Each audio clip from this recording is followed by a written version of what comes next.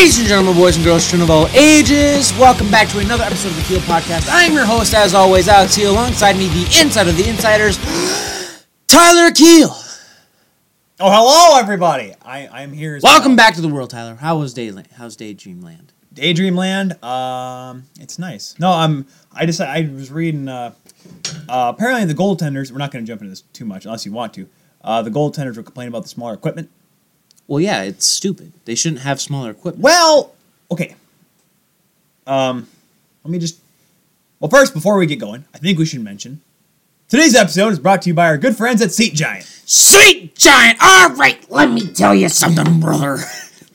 Oh, yeah, we're going to get some of that Seat Giant. Alright, you're going to be Macho Man? Alright. Let me tell you something, brother. SeatGiant.ca, you get 3% off all your purchases with the use of your promo code TKP, brother. Oh, yeah, brother, you got that .com Seat Giant, the American order, you get that 5%. Oh, you get that 3%. I don't know what I'm talking about. I'm going full road, Duther Road. I'm converted. I'm going to Duther Road, the American Dream. You can get that 3% on all American orders. If you up north in Canada, you can get them 5% orders. 5% and 3% on whatever side of the border you want. American Dream, Duther Road. TKP is what you gotta do, brother. TKP, man. TKP. Oh, man. The son of a... My son, Cody, he'd be the grandson of a plumber. Oh, a son of a plumber. That's what we're going for here. Guess what? You'll be making plumbing money, but however, you can get your seats here at SeatGiant.com, SeatGiant.ca. If you making money of a plumber, I tell you that, my son. If you got hot times. If you got hot times and you want to go watch a hockey game, go to SeatGiant. Okay. SeatGiant.ca or SeatGiant.com. 3%, 5%, promo code TKP. That's the rules. Hot times. You almost turned into Charles Barkley there for a second. You got a little close there. Man, the key to getting the playoffs is penetration. Penetration, no. Gotta get the deep center. LeBron. True. Okay. Like, man, I tell you, going on the other side, this is terrible. Going on the other side, you gotta go to Seat Giant, man. Seat Giant, where you gotta go for Seat Giant. You get your discounts, your 3% and your 5% if you use the word TKP. You go somewhere, man, you're just terrible. Absolutely terrible. Oh, boy. We are off to a good start. Good start? Is that what you're calling it? Good start, boys. Yeah, SeatGiant.com, TKP, if you cannot understand what we're saying. 3% on American orders, 5% on Canadian orders on SeatGiant.ca. Canadian orders are in Canadian money. Correctamundo, Senorito. Talking about good starts, though. Not for the starter. Good starter? Good starter. Carey Price. Good starter, Carey Price. Now he holds the second place in the all-time winningest goalies in Montreal Canadian history. Yes, sir. Surpassing Mr. Patrick Waugh just most recently, and he is now second behind Jacques Plante. And Jacques Plante played for 30 years, so it may take him a minute. He's got a bit of time to get there. But don't forget, Jacques Plante... He played during a time where seasons were like 40 games. 40, 50 games, and he was the only goaltender, though. And Carey's not going to be... And, of course, that was when the Flying Frenchmen were at their peak. Yeah. Like, when they were winning... A lot. I'm gonna quick. I actually want to. I'm curious now. I'm gonna look up Montreal Canadiens season records. I just want to see what their records were like back in the day. Win-loss record. Really good. All right, let's see. All-time records at arenas. Wow, that's kind of neat. Hockey reference. Really good place. Hockey/reference. While you're looking that up. Wait. I think I got it. What? Let's see. So Jacques Plante's years would have been the original 6 years. Yes. So they went. Let's look at the records here. 44. Those are the Bill Durnan years. I gotta go past 50. Okay. They went. Let me just make sure I have this. Okay, I have to go back to the top to find the things. It's a very long list. Okay. Wins, lost, ties. Okay. They went 1 year. They went 38-8-4 in 50 games. 28, 17, and 5. These are the Bill Durnan years, like I said. And then you go to the Jacques Plante. So they did good. 18 losses, 14 losses. And they kept going and played even longer. I guess it's not awful. But then again, Jacques, like I said, you play 50 games a year as a goaltender, and you win 40 of them, or 35 of them. Do the math. Not to mention he's not making as many saves, though. Well, then again, also at the same time, He made a lot. He was facing way more shots.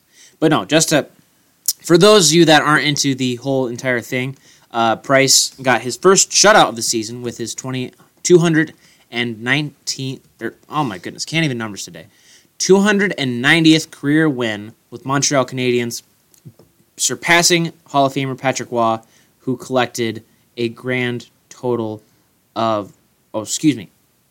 He moved past Patrick Waugh, and he is now only behind Jacques Plante, who collected a grand total of 314 victories with the Canadiens. So he has to get another 114 wins just to tie. And he's what? Yeah, he could do it. He could do it. He's got an 8-year or 10-year contract. Excuse me. He's got time to do it. Win 10 games a year, or 11 games a year. He's on it. I'm just looking at Jacques Plante's stance. Look it up. Remember how I always complain there's not enough scoring in the NHL today? We'll talk about the goaltending pad in a second. Let's see. Jacques Plante had like 926, 929. This is from 1954-55 season to 64-65. He had a 926, 929, 920, 922, 925, 915. That was the last year they won the 5. That was when they did the 5-peat. 906 and 61 when they still made the finals, when they could have won 6 in a row, but they lost to Bobby Hull and Glenn Hull. In 61-62 they went 9 back up to 923, 913, 910, 902 in 64-65 when he played with the awful New York Rangers.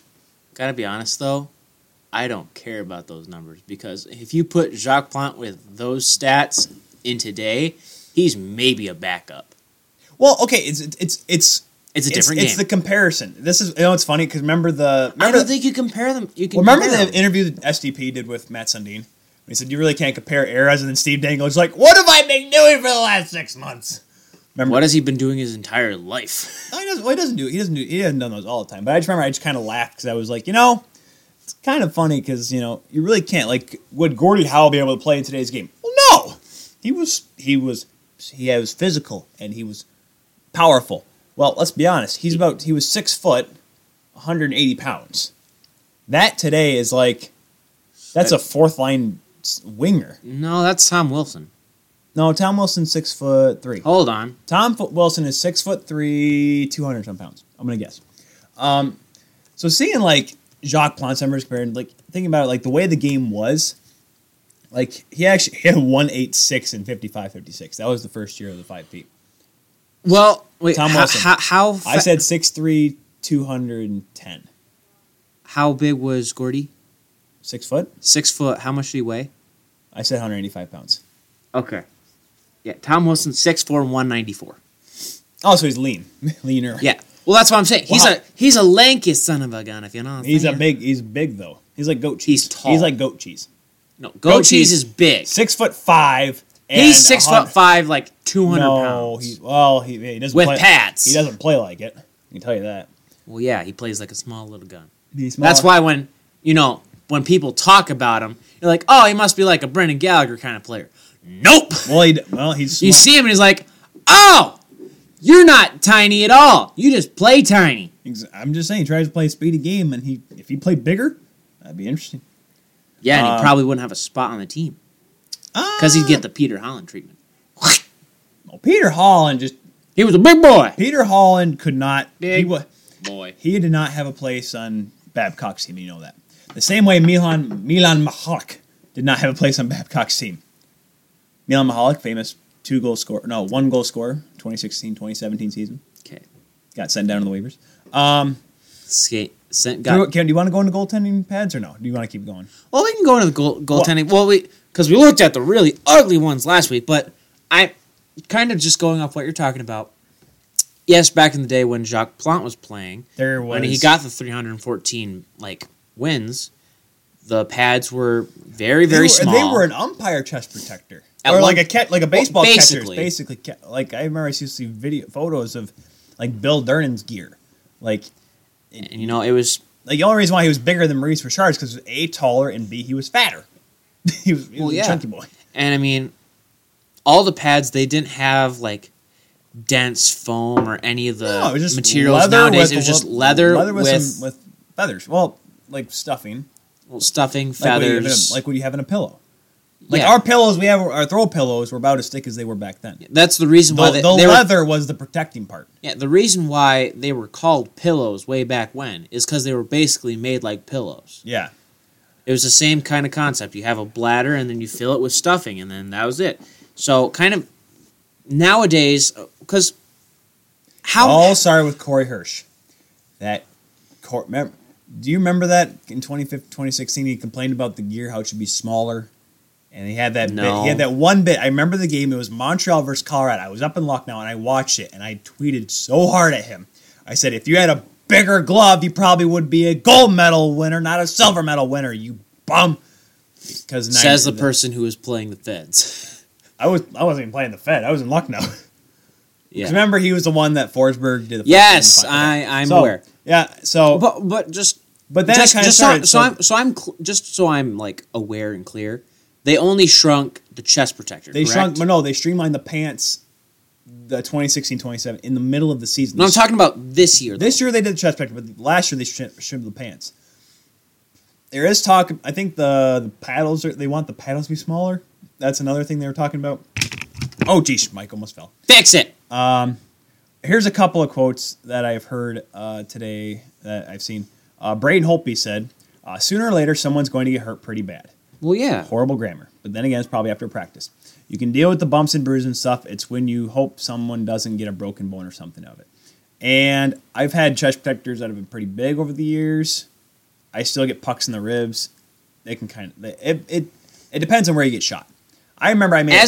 Even if it doesn't matter what protection you're wearing, like unless you're getting hit right on like your leg pads, right on the pillows if you were...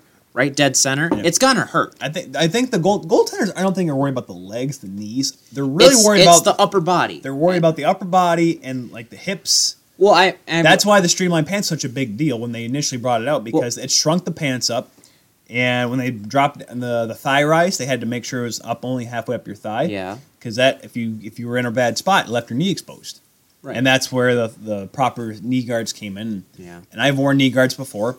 Well, Curtis McElhinney, and we're going to talk about him in a second, but he was talking about in practices how he was just him transitioning to the smaller, like, chest protector and stuff. He was telling people, like, at first, just shoot at my legs, because I'm scared to death. And then he, like, took one, like, shot right into the arm, and obviously, he's... Welted.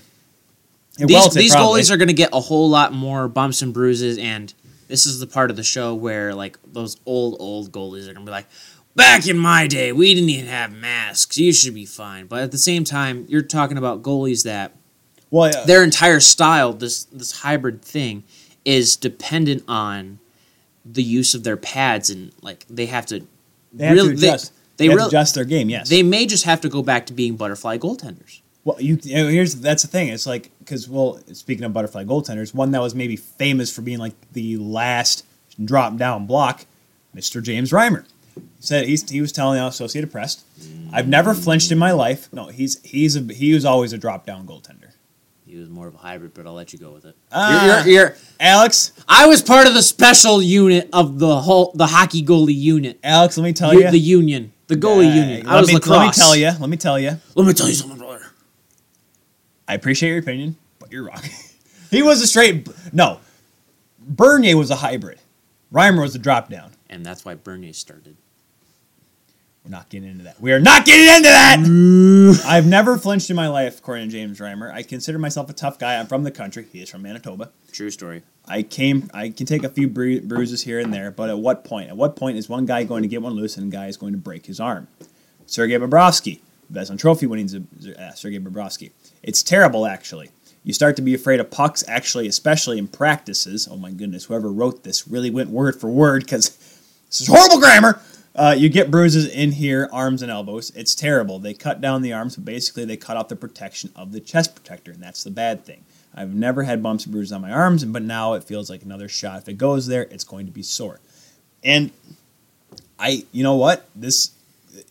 Now I say this, and it's fine. They have the stats underneath, and like Sergei Bobrovsky, he's a 2.40 with 8.72 goals against average. He's 2.40, excuse me.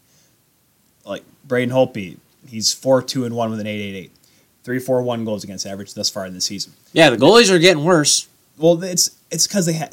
It's this. I've talked about this before, and again, the goaltenders will learn how to adjust Eventually. You can like when the first 05-06 when scoring was up the wazoo.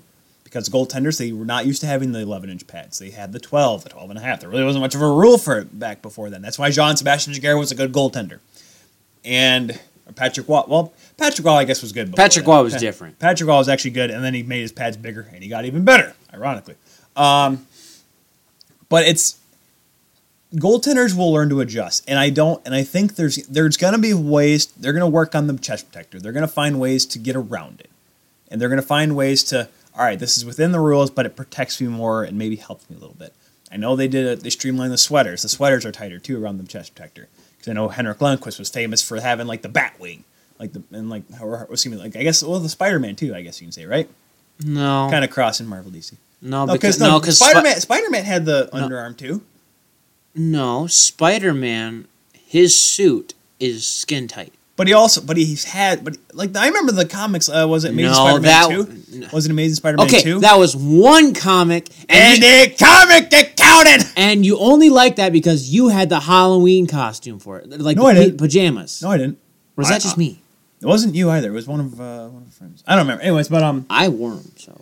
But anyways, they'd find ways. And I just feel like... the NHL... Like I said, this is coming from a goaltender who... will defend goaltending till the day he dies. I will watch hockey games and I will see goaltending. And I'll watch, now I more analyze the play because, it's what I do. I do color commentary. I have to be able to take the game in itself. Like, when I wrote my article this week at holdthepucks.com, and I talked about 1-3-1, I see the game more in whole. But I will always focus on goaltending. I don't think the NHL did enough research before they changed the equipment. I'm sure they did. They did some, I guarantee you, but the problem is they didn't do it full. They didn't put a guy in the kind of... I'm sure if they did, I never saw any footage of it. I never saw any... Well, because they don't have to release that footage. I would like to know if they did any actual physical testing. They put him in smaller pads and fired pucks at him. I have a feeling they overlooked that part. I'm pretty sure they did. I'm pretty sure you're just being skeptical. You're right, I am, because if you have guys that are afraid of getting shot in practice, what is this supposed to be 1970 again? It's keep them... Don't shoot high on the goaltenders. Because you could hurt them. That's not good. You're supposed to work on getting high shots and guys getting blasting one-timers. That's how the game is nowadays. Yeah. But if you're afraid of these shots, Alex, your goaltending is going to be worse. And yes, I understand you want more high scoring in the game, but you have to think, you're worried about concussions and players getting cheap shots and knees. Your goaltending is one of the most important positions, so it's got to be looked at as would be a player. Well, two things. Kind of going off what you're saying as a player or whatever. It's kind of the same situation now with teams for screen drills. They're not using actual players; they're using mannequins and stuff. Sometimes. Okay, to protect players. You've seen the videos, and it's when you're shooting around screens, yes. When you have Shea Weber doing bombs, yes. But when you have guys, no. I'm talking about for goalie drills, instead of for goalie screening drills, where they'd have one player at this point, one player at this point, one player at this point, and then two on the sides. You'd have goalies, I've seen it, but working with a mannequin. That way you don't accidentally That way you don't accidentally have someone like Erik Karlsson or Brent Burns, especially in San Jose, just taking a clap bomb and accidentally going off the inside of somebody's arm, and next thing you know, he's hurt because he took a shot in practice. That's why you don't shoot the puck high at the point. But you know what I'm saying. Right. But and then kind of going off that, do you think companies like Shock Doctor and more goalie-oriented pad companies, do you think they're going to invest more time in possibly absolutely. Because I know goalies, you have the compression stuff, but are you going to have padded compression stuff? Well, there was the kind that I almost bought, but I just didn't feel too comfortable because it was at the time when it came out, it was the cubed soft that's felt. That's what I'm talking about. And do you think, because I know a lot of football teams, they wear them now because it can instead of elbow pads or something like that, and they have the under shoulder pads kind of stuff to wear less shoulder stuff, that way it's easier. Do you think you'll see that more for a goalie, especially when I feel when you're having shrunken up pads and stuff, do you think you'll see more inner arm and outer arm? There's going to be a lot of because you can put it definitely you can put it around your arms, and because like that said, that stuff is very flexible. I was never comfortable with it because I need to be as loose as possible. I need my chest protector was loose, my pants were loose, my pads were loose, everything was loose. My style was very loose. Yeah. So you were swimming. Like I said, there's a reason why I'm doing this and not playing and not training right now. Well, that's. Obviously your style would not work in the NHL because they're all Curtis McElhinney's a great goaltender. You're darn right he is, and he's playing for the best team in the world. Let's go Canes! All right, boys. But what I'm saying is, yes, there's always evolution. Like I remember CCM this past year, before I bought my pads, I actually looked at this. They're CCM Premiers. I say Premiers. They're Premiers. They're the lightest pads ever built, ever produced. Manufactured. Tomato. But I like him because there's always evolving. And now the fact that goaltenders can come out and say, James Reimer, he's a Bauer guy. He's going to go to Bauer and say, hey, I want this. There's a lot of goaltenders, Bauer. Lundqvist, Anderson. Yeah. Craig Anderson will go to Sherwood saying, you want me to stay here? Because he's probably the last guy that actually still uses Sherwood pads. Holtby and Carey Price are going to look at CCM and be like, come on, guys, let's figure this out. Because, these goaltenders have specific brands.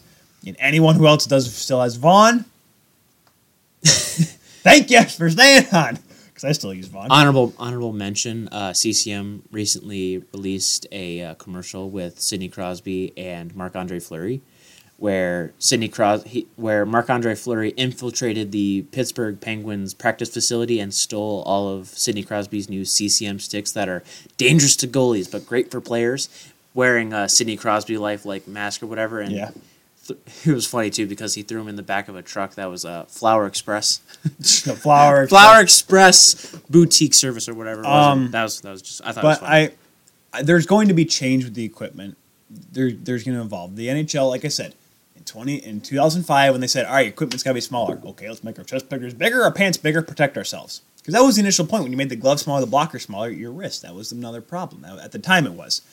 So now they're making the chest protector smaller, make them tighter, streamlined pants. They're going to find ways to have better padding in the groin area, in the hips area, and like I said, under the arms and the arms. That's going to be the hardest part, I think, for goaltenders. Because let's be honest, I'd rather get hit I've been skinned like a cat before with shots. Marty Ferk has picked at my collarbone a couple times. It hurts, okay?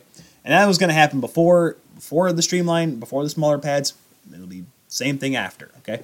So I think the way the equipment's going to change, and the NHL has to, like I said, there had to have been a talk with the NHLPA, in terms of safety of the goaltenders. Well, yeah. But I just feel like there should have, and that's where the testing. They had to have done testing because the NHLPA wouldn't have given the go ahead of making pads smaller. It feels like it was so fast, and obviously these goaltenders. These are some of the best. Like Brian Elliott came out and said something. Well, some of these tests and stuff have been Connor Hellebuck. Well, yeah, obviously the goalies are going to react to this.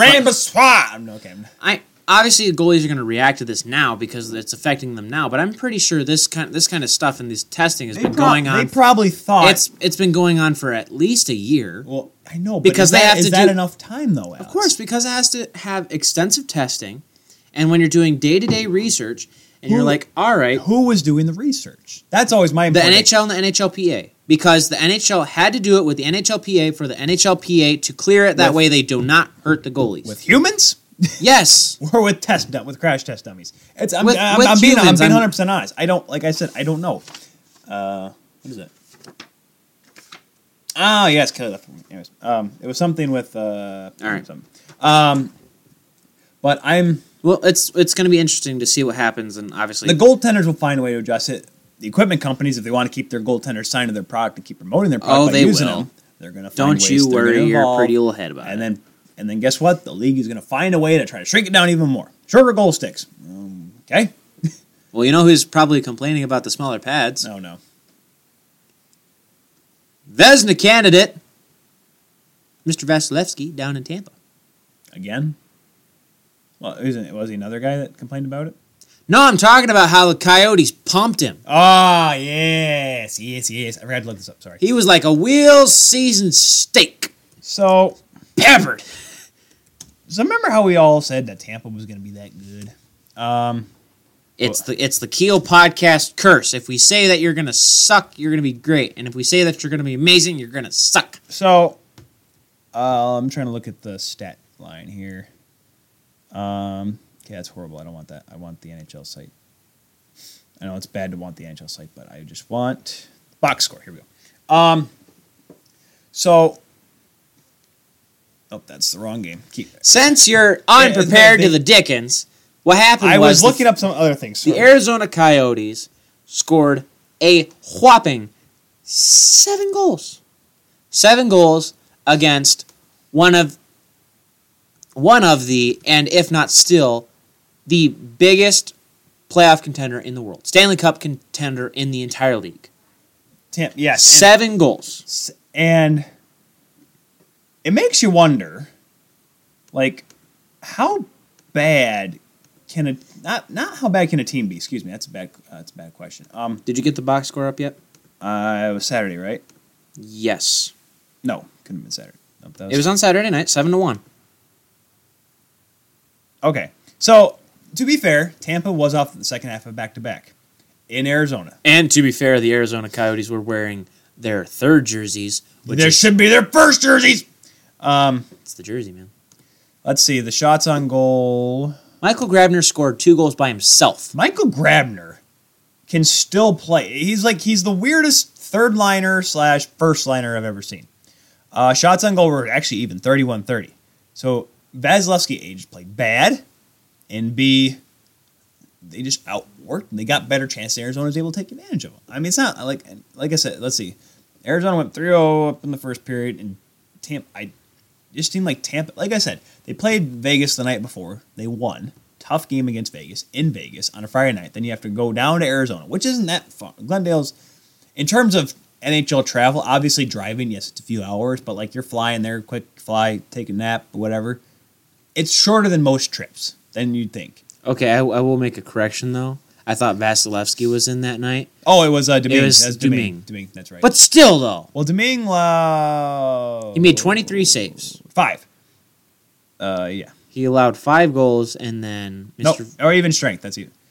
2 shorthanded goals they allowed. Well, yeah, those were both Grabner's. Is Arizona as good as we think they are? Or are they as... I'm not going to say anything about Arizona because you know what? You're right. If we say they're good, they're going to suck. And if we say they're suck, they're going to be good. Well, I did say they're supposed to be better, and they are starting better than they did last year. They've won 5 games in their first 10, and remember how they didn't even win a single game up until game number, 20? Like 0 for 20 last year? Well, I mean, if we're going to be completely honest, they got shut out in, already 3 games? Yes, well, that's, like I said, they're going to be better than they were last year, but they're still not going to be that good. Remember, we picked them to finish a bit ahead. I completely credit this entire thing to the Domi trade. We picked them to finish 29th out of 31 teams. We picked them to finish ahead of Detroit and Edmonton. Probably Edmonton, then Detroit. Doesn't mean a whole lot, let's be honest. Still, back, gone to the pack, if you know what I'm saying. And I love how, I'm not going to get too far into it, but it's kind of funny how the Edmonton media is like, oh my gosh, we competed with Pittsburgh. We're a playoff team now. No, that's not how it is. No, that's not how this works. It's not how any of this works. I remember when the 2008-2009 Toronto Maple Leafs beat the Detroit Red Wings, who would eventually go on to the Stanley Cup Finals again that season after winning it that year on opening night, and they beat them 4-0, handedly, in Detroit. Timeout. You said... the year this season. The year this season, really? You're like, oh, the year this season of the 2008 and the year this season. No, I remember the year. Oh, I did. You're right. Yeah, you did. So the year after Detroit wins the cup, they raise the banner against the Leafs. What do the Leafs do that night? They kick them up and down the ice. And you know what happened in Toronto? We're gonna make the playoffs. No, that's not how it happened at all. Just because you beat the former Stanley Cup champions and the eventual Stanley Cup runner-ups does not mean that you're going to be a playoff contender. Just because you hang in there with Pittsburgh and lose in overtime after Sidney Crosby sends Ryan Strome back to the minors almost, it could have been easily, does not mean you're going to playoff team. Now, whether or not this turns them around, maybe they get some confidence from it. They may play better. I don't know. Well, of course they're going to get some... I mean, they're not going to... They're not going to go on a... Okay. If they're smart, the Coyotes, the Yotes, Yote Nation... they're going to just be... it was a win. We won a big game. We won a big game. Well, here's the problem. The Yotes fans are like, wait, you're telling me the Cardinals didn't play the Buccaneers? I thought you said Arizona played Tampa. See what I did there? No. Well, I saw what you did there, but I'm not condoning it You're not whatsoever. Not condoning it? Nope. I thought the Diamondback season was over. What do you mean they played the Rays? I think that's all I got, because I'm trying to think of all the other sport teams in Tampa. Well, hold on. No, because Tampa, they only have a baseball, a hockey, and a football team. In terms of major professional sports, they don't have a basketball team. Oh, I'm thinking of the Florida Marlins that became the Miami Marlins. No. Yeah, because I was thinking Florida. Yeah. Florida, okay. That's saying like. But still. What do you mean the? No, what do you no, mean the Sun that's Devils enough of play that. The Gators. That's enough of that. What do you mean the Wildcats are playing the Florida State Seminoles? What do you mean? Panhandle, it's the same thing. Tallahassee, Tampa, they both start with TA in the Panhandle of Florida. Yep, those Florida State Seminole vesicles. Am I right, boys? Yep. Let's move on. Moving along. Let's go to a situation where Players aren't happy? player isn't happy. Ooh, player, right. Mr. Josh Hosang, Hosang. player of the New York Islanders. No, he does. He plays for the Bridgeport Sound Tigers. Well, now he doesn't play for the New York Islanders. New York Islanders draft pick. There you go. That's better. Good player. Really good player. Got buried in the minors because he's still in his entry-level contract. I think this is his third year. Josh Hosang, I want to say, is a product of obviously Tavares, and then what's his name? He's a free agent now, but isn't it Nelson? No. He's I just had his name. Josh Bailey? Bailey? Okay, yeah. Because he was on the Islanders all during the time that Hosang was down in Bridgeport, and then Josh Hosang. And we all thought that Josh Hosang was like, all right, he's going to come. I mean, he played a couple games with the Islanders, scored a goal at least. This is last year of his entry-level contract. Yeah. So pretty much what he said. Let me go to the official. Any team should be very thankful to have Josh Hosang on their team. Well, here's the thing. Okay, as a team like Detroit, Edmonton is a good team for him. Hold on. I know what you're saying, but let me say. I'll let you get your spiel. Let me go to what he said. First of all, Josh was saying you stop it. I'm not doing nothing. Relax. No, give me the. No, give me. Get him out of here. Josh Hosang was a very skilled player. Windsor, Niagara. He was a fantastic junior hockey player. Good player. He played for Team Orr, the Cherry Orr prospect. Yeah, the Cherry Orchard game. The Cherry Orchard game. Grapes game. Let's see. He said he was talking to the New York Post just earlier, so this is why I got out, because, hey, he talked to the big time. He said, I quote, I felt like they had their minds made up on what was going to happen and what the team was going to look like. It's okay. They had the whole summer to plan that. I don't know if you watched any of the games, but I didn't play a lot. It's okay. It is what it is, end quote. And so pretty much from what I've gotten from Josh Hosang is he's not the most, I don't say nicest guy, but he always seemed like he had baggage. He had baggage when he came into the league, when he was remember when, like, he didn't show up, his first NHL training camp he could have shown up to after he was drafted by the Islanders. Showed up 5 minutes late. Go home, buddy. See you later. Because he didn't get the chance because he didn't show up on time. And that kind of really brought it to the forefront of, is this guy a good, not a locker room guy, but a good, is he an off-ice problem? That's probably what I should say. And it's kind of hung around him. He played for Bridgeport, and then he got called up to the Islanders, looked really good, played a little bit with Tavares, played a little bit with Brock Nielsen, Josh Bailey. He got a lot of playing time, a lot of opportunities. I think he's played in 22 points in, I think, 43 games, something like that, almost a half point a game. Not bad, because he's never played on a good Islanders team. So I wonder if it's just frustration setting in, and someone gave him a microphone and they gave him a pedestal to say something like this. Well, obviously he's been frustrated for quite some time now, but I mean, just look at the front office. Lou Lamoriello comes in, so he's kind of going off the back of what he's seen on the outside, and then obviously he's been probably talking to Darth Snow, and then obviously his son Chris, maybe Steve Pellegrini, Maybe, who's the assistant GM down there in the island. But needless to say, I think it's he does have a reputation off ice. He's kind of a player like Evander Kane, where he's a good player, and he knows how to get stuff done on the ice, but he does have that kind of off-ice baggage kind of thing. Correct, yeah. So, and obviously Evander Kane's been able to work it out. Right. So here's to hopefully Josh Hosing figuring it out. Well, Evander Kane's been able to figure it out because he just plays so good. He got out of Winnipeg, which was a spot that he wasn't ready for. Went to Buffalo, humble pie, ate that slice, and now he's in San Jose. So hopefully Josh Hosang maybe gets out of New York. Yes. Well, he's going to be out of New York. I don't think he will, unless it's an extensive amount of money. Well, here's the thing: he's won't an sign. RFA. That's the problem. Right. And I don't think a team's going to. If any team does offer sheet him, it ain't going to be for a whole lot. I think he signs 1 year. His Evander Kane moment, his good old slice of humble pie, is going to come from a team that's not a playoff contender, that just needs bodies to play, and that's where Josh Hosting. So that's why I'm talking about a team like Dallas. No, Dallas. I could say they could possibly make the playoffs. I know they've been your dark horse for the past 3 years. They're not looking good, man. As of right now, but Detroit beat them. A team like Detroit, Edmonton. I don't know because Arizona, those bottom three teams. I would say Edmonton because Edmonton's still trying to do with it. I don't think Peter Chiarelli's okay. So then Peter Chiarelli's not going to get play today. Maybe a team like Detroit where you could see Baby Illich, as I'm going to call him. Vancouver? No, Vancouver's too much of a spotlight. I don't think that'd be good for him. Send him down to a team where he's not going to get a whole lot of stuff. Arizona.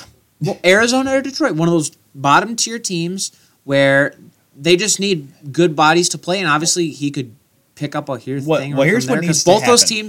Both those teams have good players that have a lot of experience. They could, probably talk to him, mentor him, because he's still a relatively young player, and he has definitely a lot of room to grow. So this next upcoming contract that he signs is going to possibly be his Evander Kane slice of humble pie, and then from there he has to grow, and then his next contract his nice has to be big with contract. the Islanders because nobody's going to waste time in offer sheeting because that means if you offer sheet someone, you have to give up something. No one's going to give up something to sign Josh Hosang right now.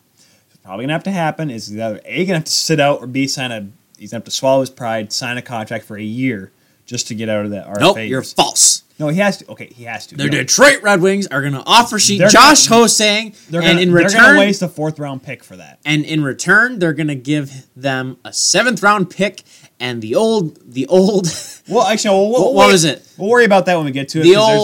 The old big board that was outside of Joe Louis Arena to put in front of NASA. That's what they're going to do. Because about as old as it, but Lou Lamoriello is going to look at that and be like, "Hey, I remember that.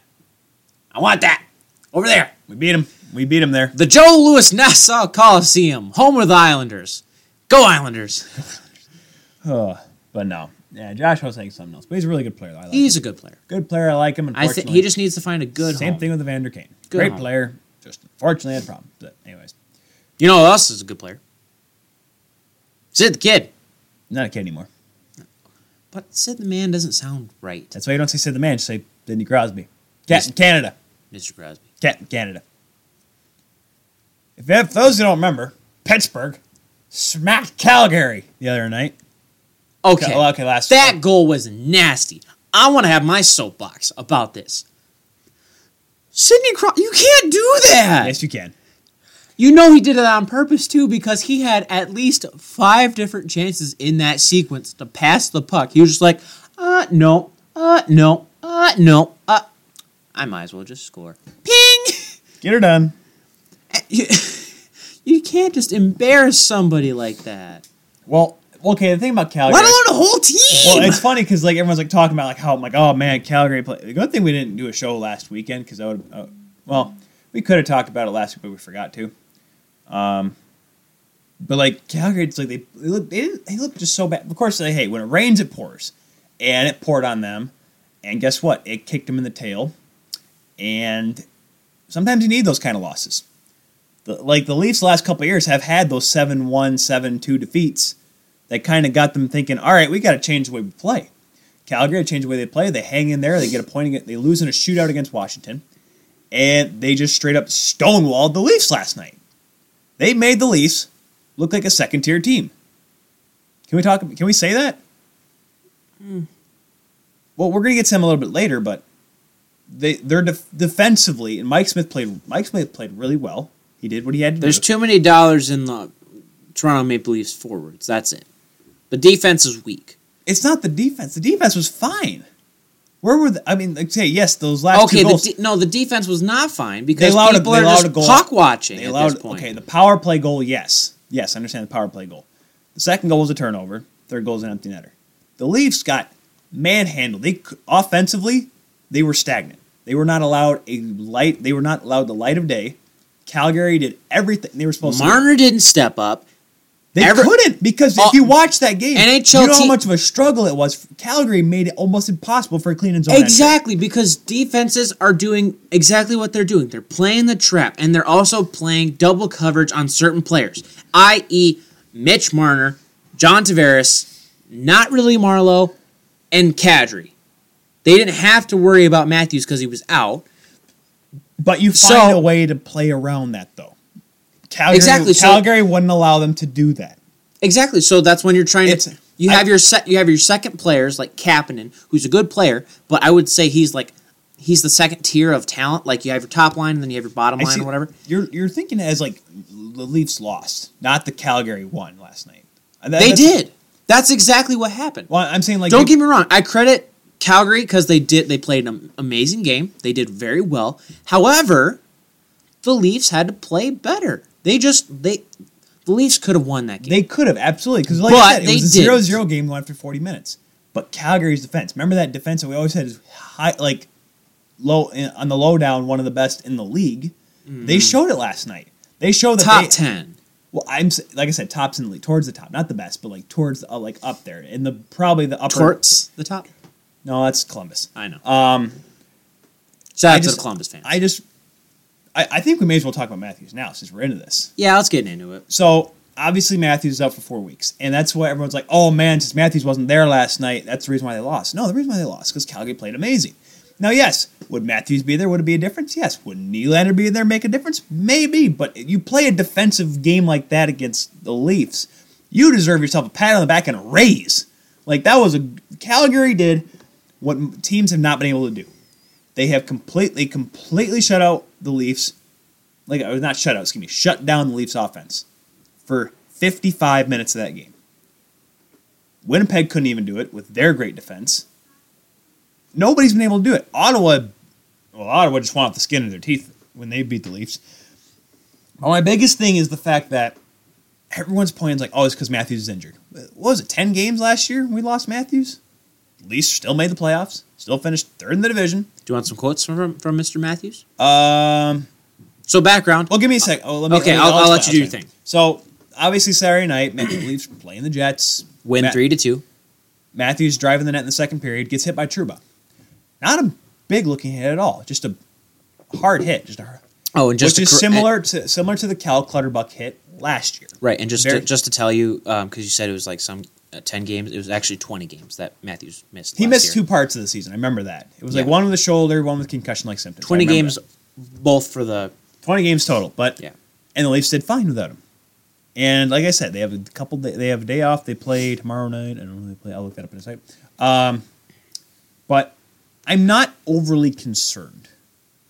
I would be, because this is not the first time that he's had troubles with arm injuries. Well, what I should have said was I don't have problems with the hit.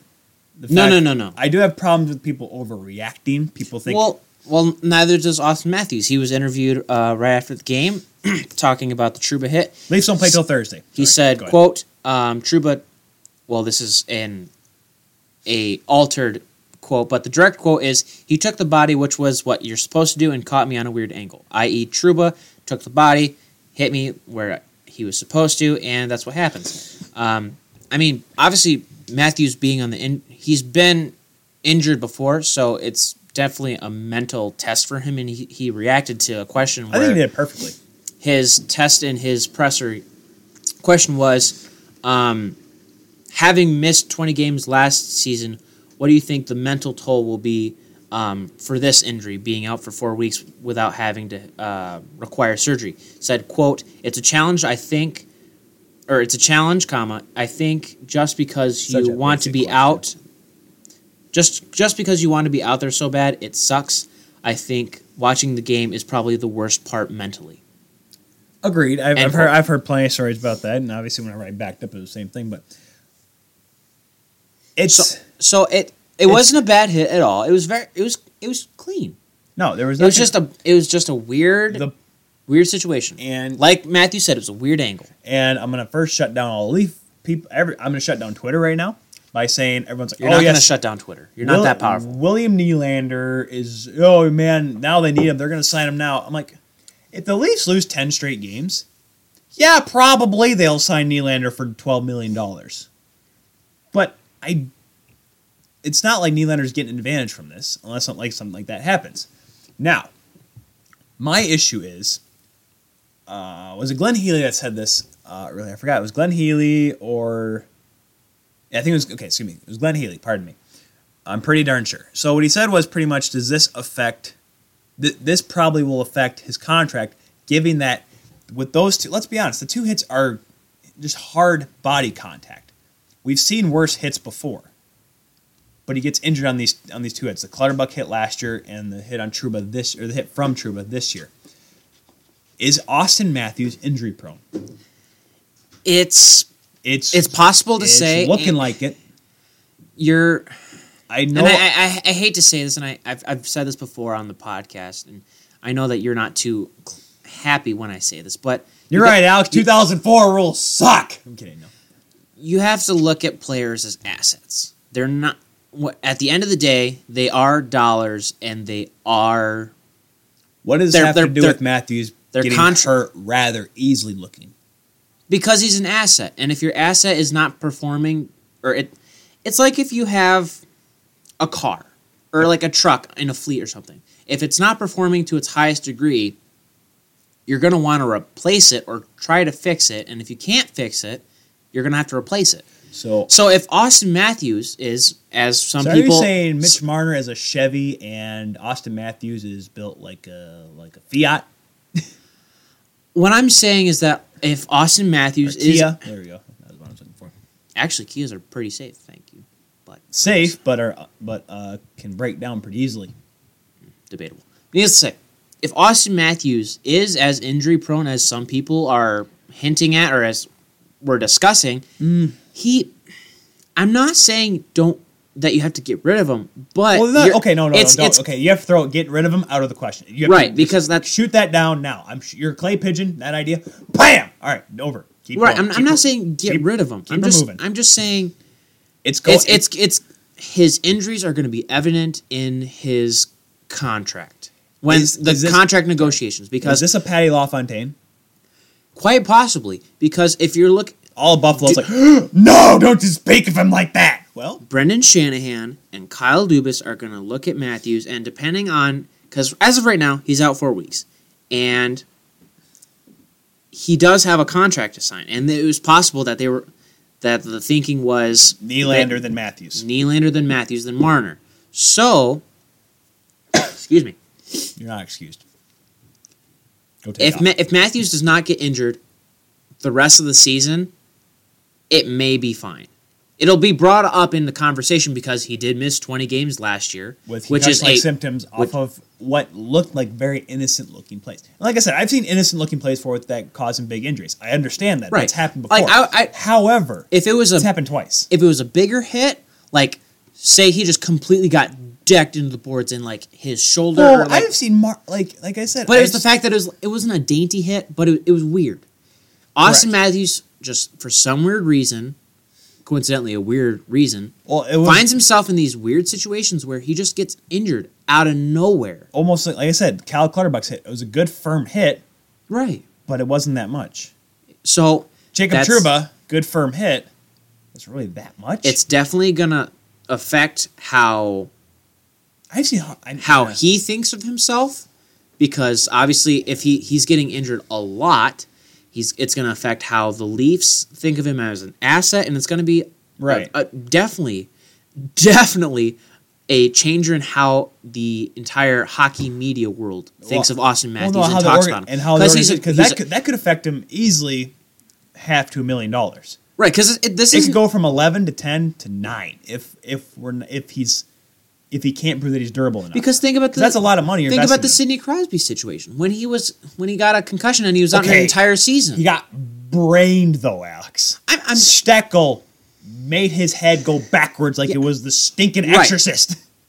Needless to say, though, that it affected what his potential contract worth was when he. I'm look at his contract now because now I'm curious what his contract was like. That keep going. You can keep going. I got it.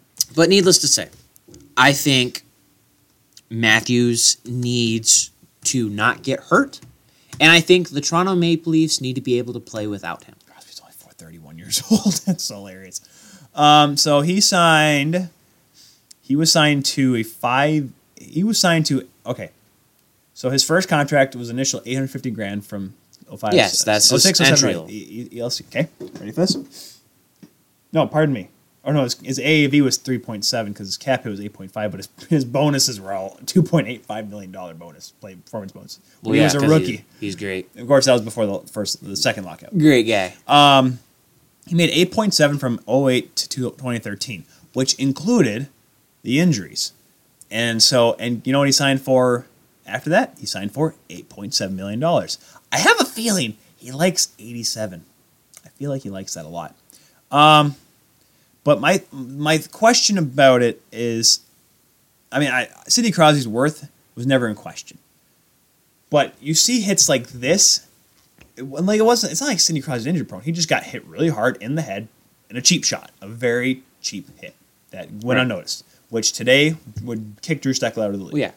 This hit, though, it looks casual. I've thrown harder checks than you when we played ball hockey. Yeah. There's a reason why that garage door broke.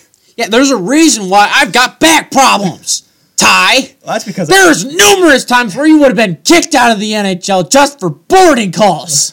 I would have been gone. You brained me worse than freaking Steckel brained freaking Sidney Crosby. I never deliberately hit you in the head. Your head just snapped. Okay. Your head snapped. Well, yeah, because you're like, all right, I'm just gonna cross check him straight in the upper back, and he's gonna whiplash himself. I never.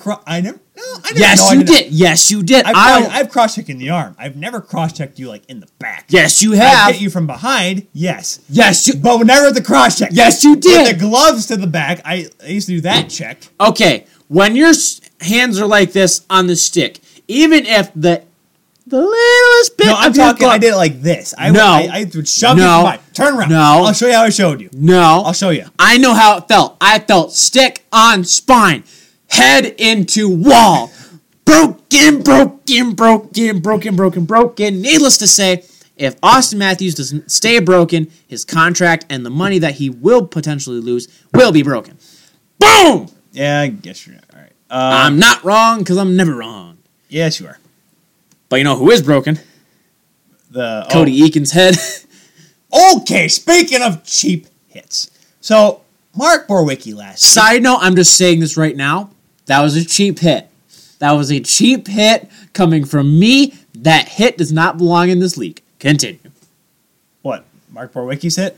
I'm stating my position now because I have a past of saying that certain hits were okay and certain hits were not. As of right now, this hit was dirty. So Boroweicki last week, Ottawa's playing Boston. You know, the same game that Jack Edwards said, "In your face!" You know, that dumb thing that he did. Straight up being an overzealous college football-like homer. At this point... In your face! Oh, shut up, Jack Edwards, you pathetic! At least I'm in the NHL. Oh, shut up. You're like 50 years old and you've freaking done nothing with your career. You did SportsCenter for like a year and a half. Dude, at this point... You called Tony Hawk in... Oh, gosh, I just spat there. You called Tony Hawk in the X Games once and you should be so proud of yourself. Tyler, at this point, I think it's freaking hilarious. Your face! Let him go. Shut up, Jack Edwards. Long story short, so Ottawa's playing Boston. Yeah. There's a scramble in front. Mark Boroweicki. Remember Mark Boroweicki, the same guy that talked to Eugene Melnick? Same guy that just completely destroyed some dude's face with his elbow. No, that's what I was getting. Mark Boroweicki straight up slams Vankinen. This is a different game, by the way. No, that's what I'm talking about. Vankinen, he forearms him upside the head. He gets a game suspension because you can't do that. Right. Shame on you. He comes back against Vegas. The same game he comes back. Cody Eakin passes the puck. He's watching his pass go. And Boroweicki says, I'm going to hit this guy. Okay, hit the guy. No, I'm going to hit this guy. In the head.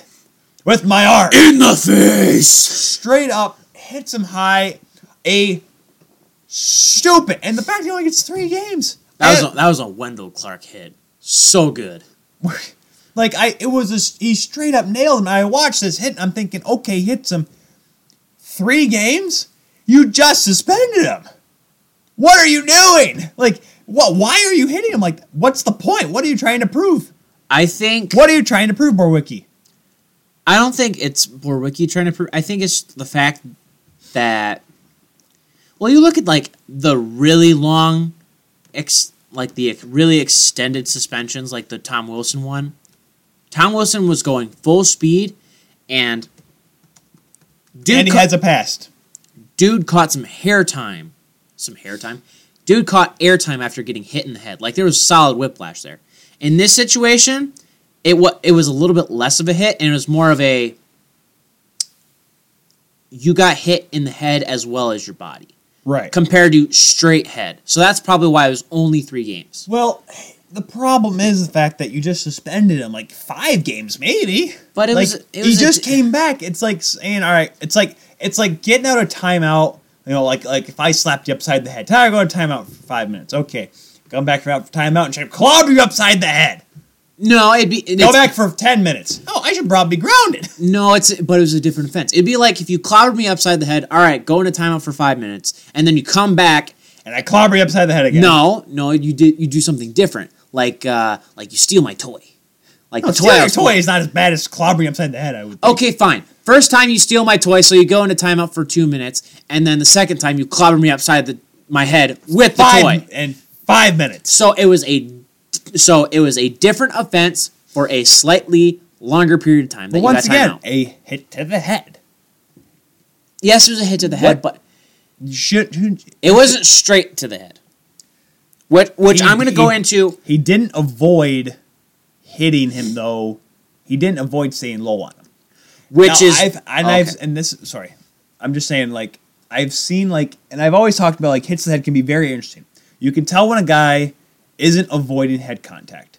If a guy is, turning a corner hard and he's squat down and he's, pretty darn low, yes, it's very hard to avoid it sometimes because he's going to go right into you and his head is lined with your elbow or arm when you're standing still. I.e., sometimes with some of the Nicholas Cronwell hits, in the later days. Not his straight up killing, jumping into someone's head. Martin Havla. I'm talking the Alex Hemsky hit. When Alex Hemsky was turning the corner, he's low, and then Cronwell goes in his backside, and Hemsky gives himself a concussion because he went right into his butt. Pretty much is what happened. It's kind of like the, what was it? It was a couple years ago. Not the Subban hit? The Subban on Marchand hit. Oh, that was right into his chest, though. Yeah, but he still got rocked. Yeah. He still got... But, Hemsky, I think, got a concussion from that hit. Hemsky's hit against Cronwell. Marchand had concussion-like symptoms, but I'll let you go on your soapbox, though. I think that was is that not a playoff series? No, it wasn't. No. It wasn't a playoff series. It was regular season. But then you see hits like this. Boroweicki, he's coming up, and you can just see the play commence, and the pass is gone, and he hits him high, but you can tell he doesn't really avoid contact. I don't know. I just think since he just got suspended, you think you'd be a little more hesitant if you're out there. That's why my problem is you come back and then you do something like this. That's why I think it should be more than 3 games. At least if the NHL wants to crack down on us, wants to send a message to the players. Okay, keep her moving then.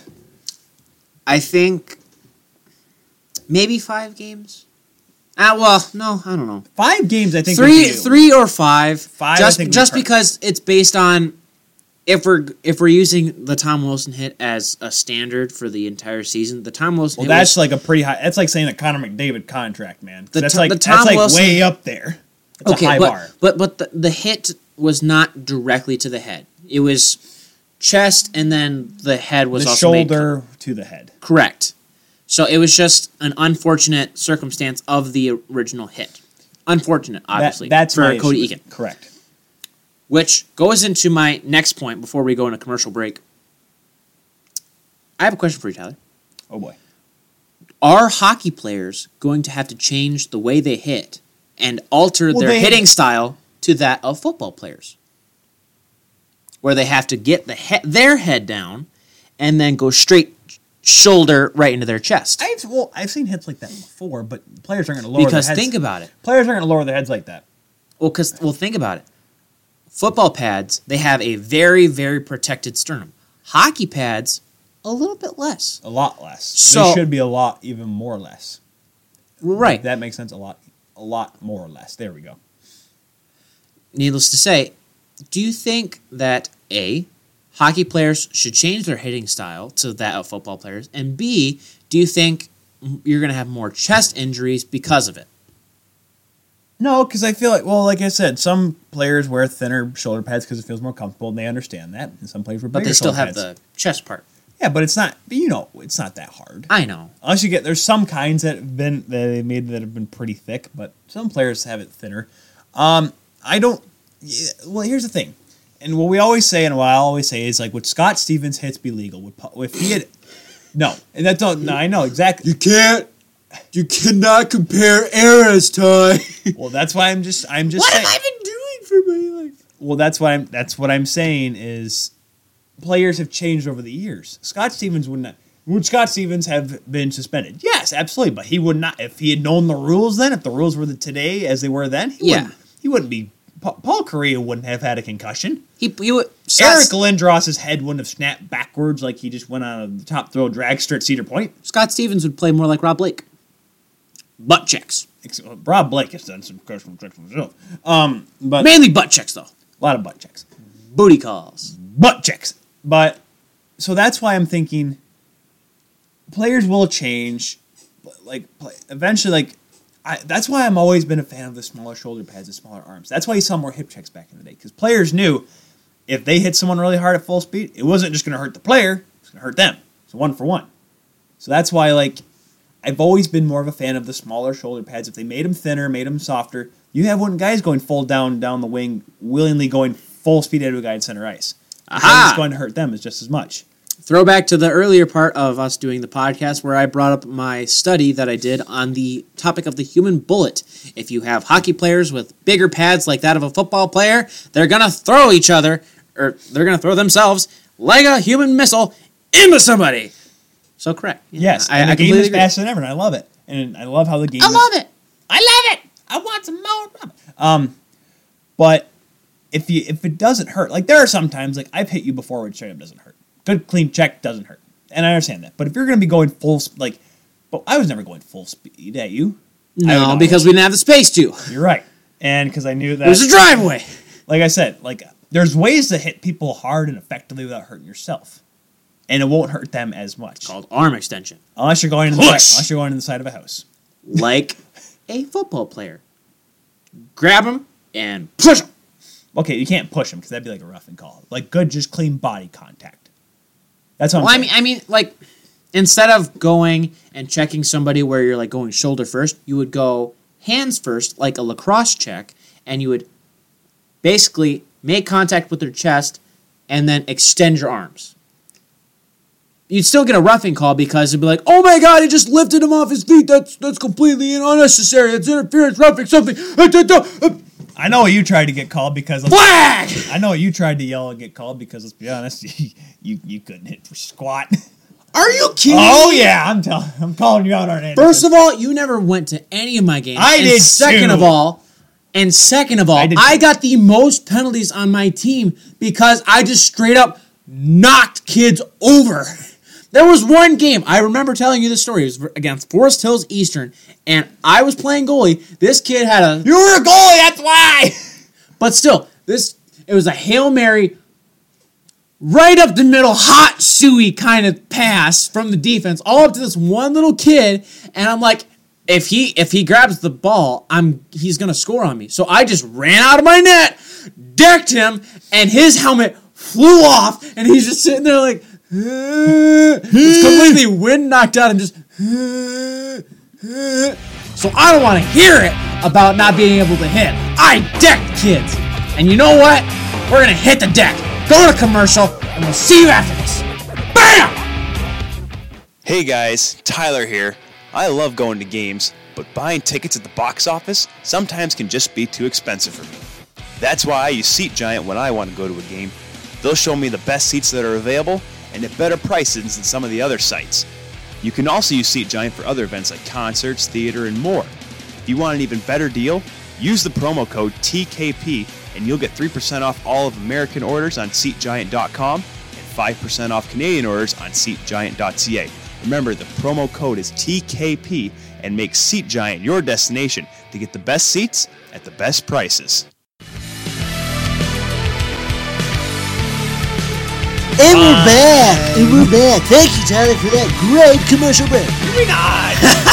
I love it. No, you did. You did good. It's your commercial. You did good, kid. Yep. Thumbs up. You have to keep bringing up every time after the commercial. Can't I do. Can't we just go to the commercial and then just come back like we're doing a show? How about no? Bring it up every single time. Cold comedy. No, do not. Don't do it. I'm doing it. No, don't do it. I was sitting there with my dad and we were having breakfast in bed and I drank all my milk. I was like, hey, big guy, fill up on the milk. Guy rolls his eyes at me and goes and grabs the milk and he starts pouring it and I move the glass, goes, oh! He just pours milk all over me. And he looks at me and he says, what the hell was that? Comedy. Talking about comedy, talking about good stuff, talking about fun stuff, let's talk about the Crusades of the Carolinas. I am the hero of the Hurricanes. I don't want any lip from you, Tyler. We have no listeners from North Carolina. Well, we should. Zero. I can look it up. Zero. Joke's on you, Tyler. All the Bay Area fans, they're Carolina Hurricane fans. You're right. There are people that moved out of Carolina because why would you want to live in Carolina? Hey. Exactly. If we're going into teams that are named after natural disasters, I'm talking about you, Colorado. You watch one bar down quiz and all of a sudden I'm just saying, I got all the jokes now. All I'm saying is this. I'm just like you. I take in information and then I spew it out into a microphone. Needless to say, you're the one that didn't think the Vancouver Canucks logo was not an ice rink. That's not. No. It doesn't have the lines. It doesn't have the circles. The Vancouver Canucks logo, where it's literally a rounded square and a hockey stick in the middle, that is not an ice rink. I don't care what Bar Down says. I don't care what Vancouver says. No. It doesn't have the lines. Not an ice rink. Back to the Canes. My Crusades. I'm the hero of the Hurricanes. No, you're not. Lego. No, you're not. Boom, boom, boom. Let's go. The Hurricanes have 3 goalies. Same thing with Chicago, but we'll stick with Carolina just for you. They have 3 goalies that are all one-ways. Mac Laney, who's not a back of Haney anymore. Well, he's a split of Haney. He's a split of Haney. He's a 1A of Haney. 1A, 1B of Haney. And now, 1C of Haney. Yeah? Too much? Okay. So and Scott Darling just came back from injury. So the Carolina Hurricanes have a triplet. Triplet. You know, I would be able to play a triplet if you didn't throw my drumsticks away. That's your problem, buddy. For those of you that you got a commercial break to go grab them. For those of you that are listening and do not decide to watch this beautiful content on YouTube, yes, totally. Go watch the beautiful content on YouTube. Watch it. The Keel Podcast on YouTube. You're welcome. Needless to say, that was the worst plug I've ever heard. We have a triplet in the back. And the worst plug they've ever seen. We've got a beautiful triplets in the background of the Carolina Hurricanes. Scott Darling, well, not so beautiful, but needless to say, Scott Darling's back. Peter Mrazek got signed because Scott Darling died, and they got Mac Laney. No, they signed Mrazek because Darling was horrible. Well, they need a backup because Cam Ward is going to be too expensive. Well, that's what I said. That's what I just said. No, you said Scott Darling died. Because Scott Darling wasn't... Okay, Scott Darling was going to be the starter because they didn't want to pay Cam Ward $30 million to be a backup. Which is good. Scott Darling... Peter Mrazek was... Mac Laney. Darling gets hurt. Mac Laney gets put on waivers. Carolina grabs Mac Laney and says, all right, he's our goaltender. And now they're going to run with 3 goaltenders. Why?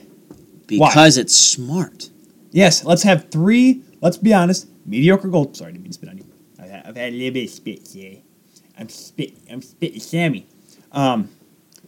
Let's be honest. Mac Laney's not been as good as he usually is. BS, but go on. Well, look at his numbers, Alex. He's won games. He's got smaller pads. Leave him alone. He's not a 940 anymore. Peter Mrazek is not Peter Mrazek from 2012. Scott Darling is not a goaltender that can win 10 out of 15 games he starts. That's why you... Let's be honest. That's why you strategically... Okay, first of all, McElhaney is not having as good of numbers because he's on a different team that has a different defensive core and different players. That's Same just... thing with Scott Darling. Exactly. So you're telling me... Scott Darling played with Duncan Keith, Brent Seagrove, Nicholas Jalmerson, that whole defensive Exactly. dominance in Chicago. McElhaney... It's like having McElhaney played for the Leafs. It's like having a player play on the same line as John Tavares. He's going to score more because John Tavares knows how to pass the puck at the same time. He knows how to do, he knows what he's doing. So if you have a goalie who's right behind a defense who knows what they're doing, they're going to have a good team. Good player, good goalie. That's what happened. McElhaney had a pretty all right defensive core with Connor Carrick and Roman Polak, who are pretty all right. No, I'm not. That's what I'm saying. Like McElhaney's like. Then you have Scott. He used a bad defense.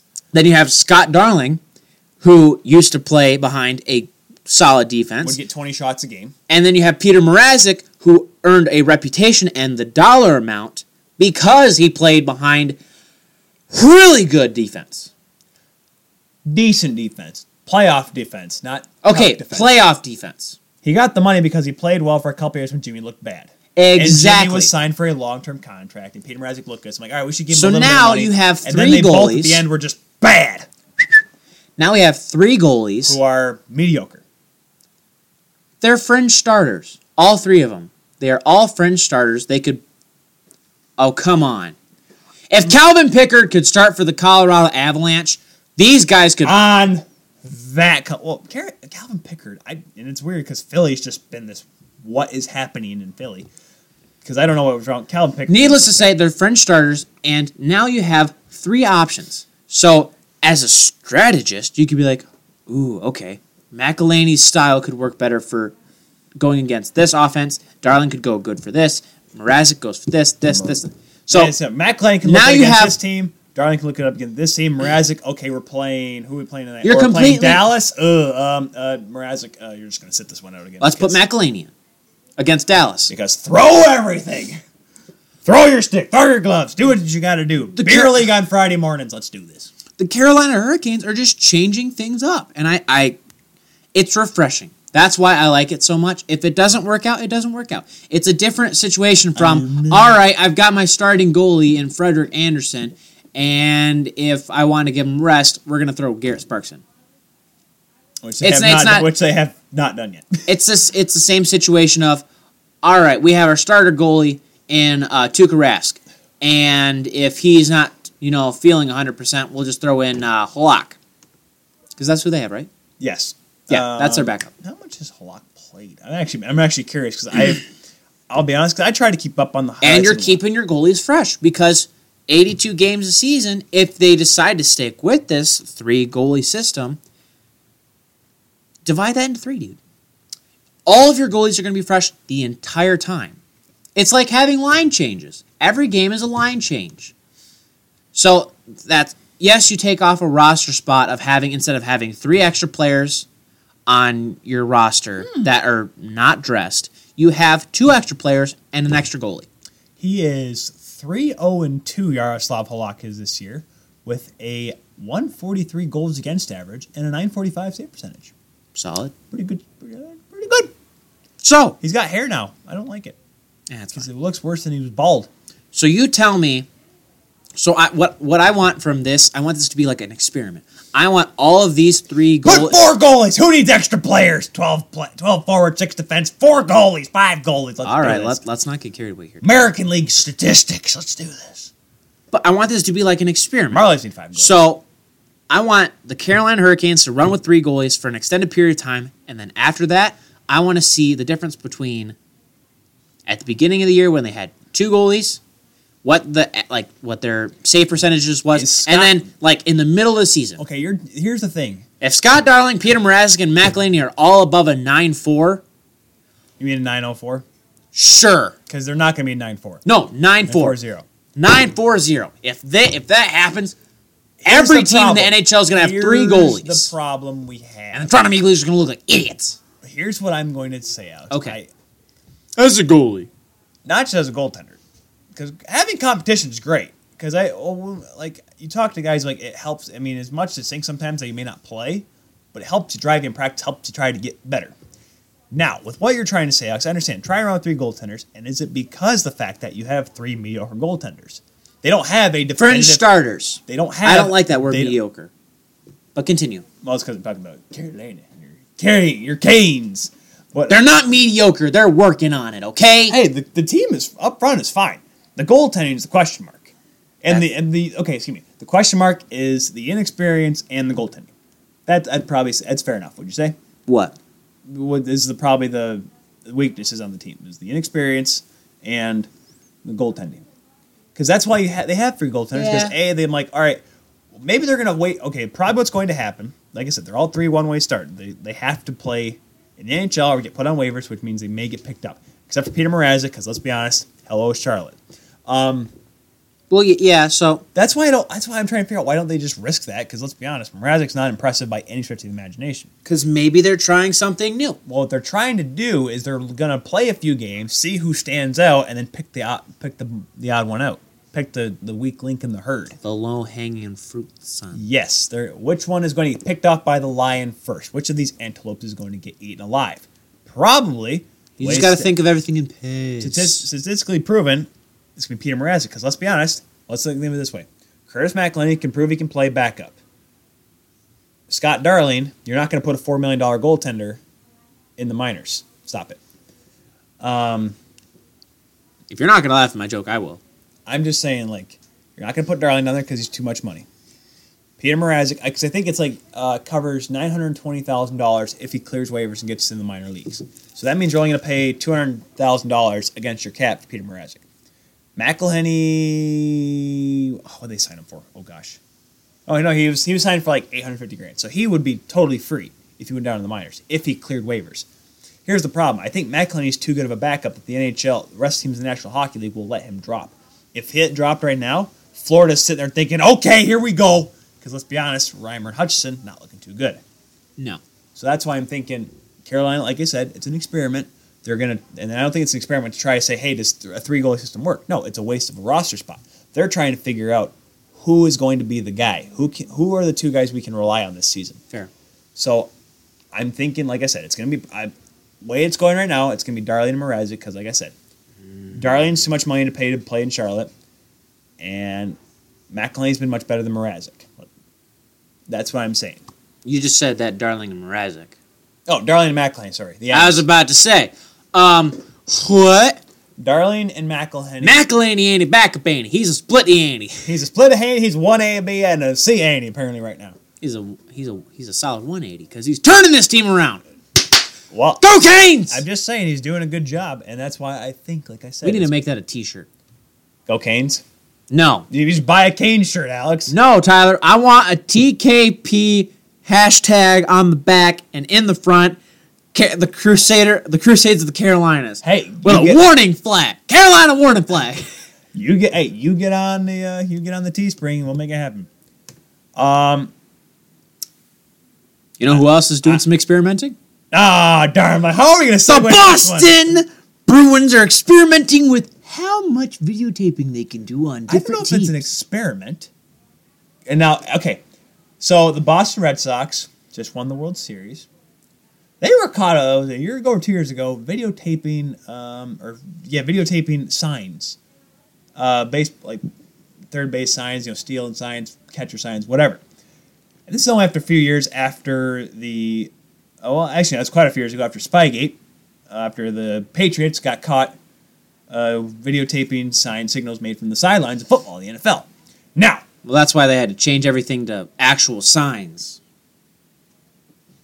That yes. if you look at teams and stuff. But what I wonder is, what is Boston doing? Are you talking about the team or are you talking about the whole thing? Well, I'm just saying, what are the Celtics doing now to help? Hey, they've been a contender for the last couple years. Part 2? You can't really deflate basketballs, Alex. Of course you can. Well, okay, it doesn't help. They have an air bladder. It doesn't help. Aha! Not deflate gate, it's going to be inflate gate. They're going to put... How does that bounce pass go 20 feet in the air? Helium. Helium. Comedy. I wonder, how would helium work with a basketball? I'm looking at. I'm thinking of science right now. Because it's a small, thin latex. It's whereas a basketball is too thick. It's actually, if anything, it wouldn't work because it'd actually make. I want to say it'd make the ball heavier. Maybe. Because even though it'll rise, because they did the same. Someone did an experiment with like soccer balls about how it would change, and really, there's not much difference, but it felt different. You know, it felt. Well, that's why the deflate football is easier to catch and throw. Anyways, long story short, needless to say, the Boston Bruins were caught filming Ottawa Senators practice before the game, before they played. Now, to be fair, which is kind of funny because remember the whole, hey, in your face! Yeah, Jack Edwards, yeah, in your face. You just got caught red-handed in prison. That's not really what happened, but, To be fair, the Boston Bruins, I think they're doing like a documentary or a bio something or whatever. That's why they were filming stuff. So, it was probably like one of those like a day in the life kind of thing. Keep going. I'm going to keep quoting. Keep quoting until you change it. For those of you that are listening, Tyler's just doing air quotes over everything. Air quotes, I'm Dr. Evil.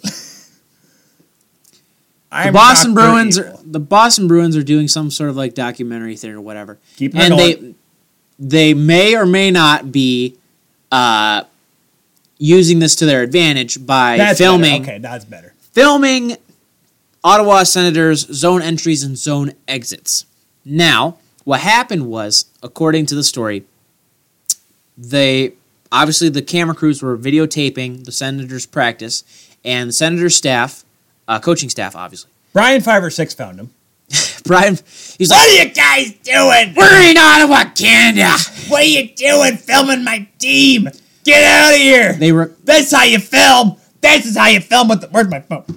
That's how you're supposed to film. Get in their face and let it. Oh my gosh, I'm scary looking. Yeah, you are. The fact that you have a girlfriend is surprising. I looked at my reflection there and I got spooked. Yeah. It is Halloween. Yeah, I know. This is Halloween. Yeah, your Halloween costume is Halloween. you. What? The Ottawa Senators coaching staff asked politely that the cameras not film practice, and the camera said okay and stopped filming practice. Ironically, though, needless to say, this documentary you speak of, this filming for a special that you speak of. Well, they do the behind the bench, or behind the B. Is that what it's called? I've seen it before on NHL Network. Yeah. So, granted, they do that. It's like however, it was like the old Oilers thing that they used to do. What was it? Oh, oil change. You loved that show. That thing went on for 4 years because it was the longest rebuild ever. But no, okay. Because here's the thing: behind the B, like obviously you're filming for your documentary. I get that, but it wasn't like it was like all right, let's film a couple shots here. It was filming, still filming, watching Ottawa practice because you could. If you want to think about it, you have to film more than you need to. That way, when you edit stuff, you have plenty to edit out. What was it? I remember something like you made it. It's needless to say, Boston got caught videotaping, and the NHL is not taking any act on it because obviously it's for a documentary and it wasn't with malicious intent. Quote. Unquote. I'm trying to see if they won that game. I forgot if they won. I think they won that game that night. Needless to say, the videotaping. Yes, they did. 4-1. In your face. 4-1. And. Okay, never mind. I'm gonna knock your head off. I'm gonna take you down. Maybe the videotaping helped because obviously they're playing Carolina right now. Actually, yeah. Let's go to Game Center statistics just because I feel like following around. Torrey Krug is off the IR. Joe Thornton's off the IR. Oh yeah, Torrey Krug got back today. Remember that was a guy that was injured a few weeks ago. It could have been bad. Joe Thornton, good thing looks like his knee's all right because remember that was a big talk of affecting his career. Actually, Alex, you want to? Actually, no, there's no game on NBC until like. Oh no, Pittsburgh and Islanders are on the free game on NHL.tv right now. We'll turn that on. No, okay. Heck no. We'll finish the show. Fine. No, we're going to Arby's after this, son. What? You're going to Arby's after this.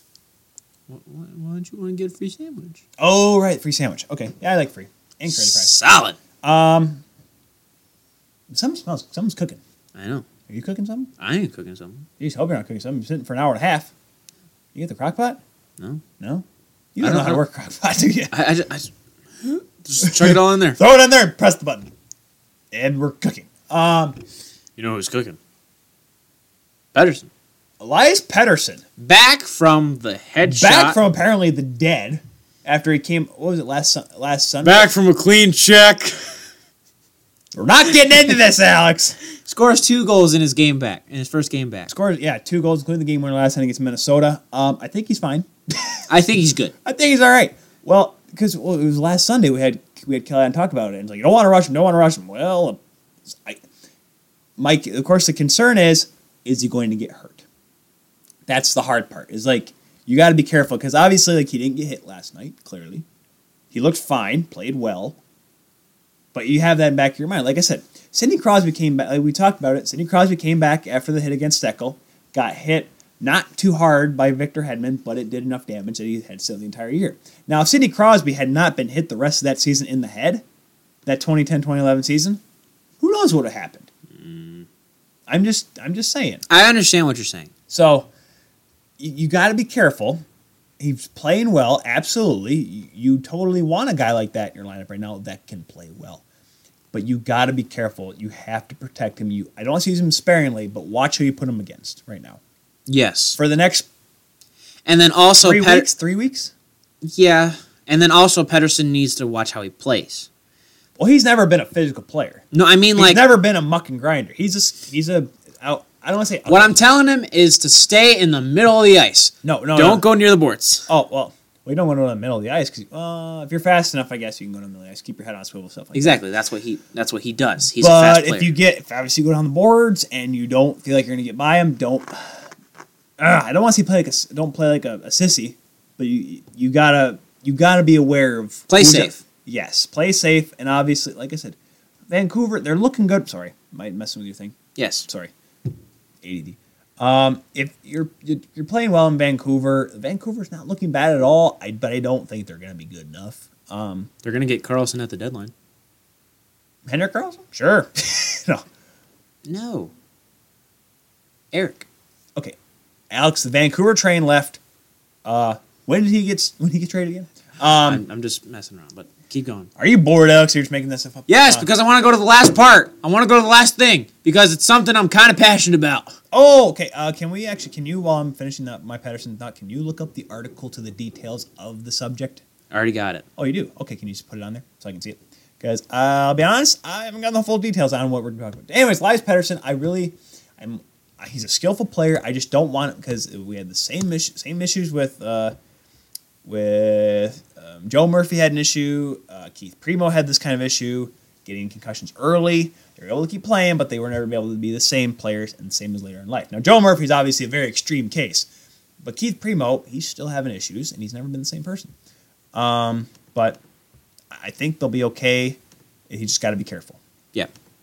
So, now let's get on to the main event of the evening. Which is funny because this has to do with Vegas. Yes. Not the hockey team. Well, yes, the hockey team. But yeah, Vegas. MGM Resorts International is what we're talking about. Which is Vegas, the only city in the United States that allows gambling and prostitution. Okay. And a lot of other things. If we're going to be honest, Las Vegas isn't a city. It's an Indian reservation. Native American reservation. Whatever you want. I was about to say, get that right. My apologies. We apologize to all of our natives and all of indigenous our indigenous people. Yes. Yes. It is we just talked about Jordan Tutu last week. Yeah. First Nook player in the NHL. Good player. So. Sad boy. Where were we going with this? Oh, yeah. So. Essentially. So big. Just Nevada, go with the announcement. So, preface this. Nevada, the state of Nevada and the state of New Jersey are the only two states where, as a whole, it is legal to bet and gamble on professional sports. Really? In New Jersey? Yes. I thought it was only just the... Nope. Okay. New Jersey as well. So, as the NHL being a business, Gary Bettman announced a multi-year partnership with MGM Resorts International that is based out of Las Vegas. Really? And the What a guest. MGM Resorts This was done on Monday, so that was actually Yesterday. yesterday. It was announced yesterday. It was announced on Twitter Live, Facebook Live, and what else are you watching on? He also did an interview with on Wednesday Night Hockey. Or not Wednesday. It wasn't Wednesday Night Hockey. No, it was during Sport. Oh no, Sportsnet. It was a Sportsnet. Kyle Moustakis was talking to him. Yes. Muskakis? Yes, Muskakis. So I'll just go into the details. details. Announced earlier, and they pretty much played the interview later. Yeah. So kind of prefacing this, the NBA is doing a similar deal with MGM. Bettman, being the lawyer that he is, he cited the U.S. Supreme Court's landmark May ruling of 1992, saying that it banned all commercial sports in most states as the reason for the NHL's reason for not having it for so long. But the world is changing, and, quote, the NHL is adapting to it, from Bettman. So, as of right now, as part of the partnership, these are all the details. MGM Resorts have access to NHL's intellectual properties, including the use of logos, branding, to promote to consumers that are potential new fans as a resort of gambling, as well as games and highlight film. So it's not just like, oh, hey, you have a guy talking to you, and like, all right, Leafs are, they're playing. It's not like horse racing. Leafs are playing Calgary tonight, and Leafs are, let's be honest, 3-1 odds, let's say, last night. Just saying. And you only have it up on the board, just a scoreboard. So you bet through a guy who knows a guy, and like the shady stuff. The it's stuff not where a loan bookie. sharks come to your house and break in and beat the heck. It's not a bookie shop. Correct. Now it's going to be where this is what analytics was built for. I'll continue on by saying this. With the use of all the intellectual property, which includes game film and all broadcast and stuff. Yep.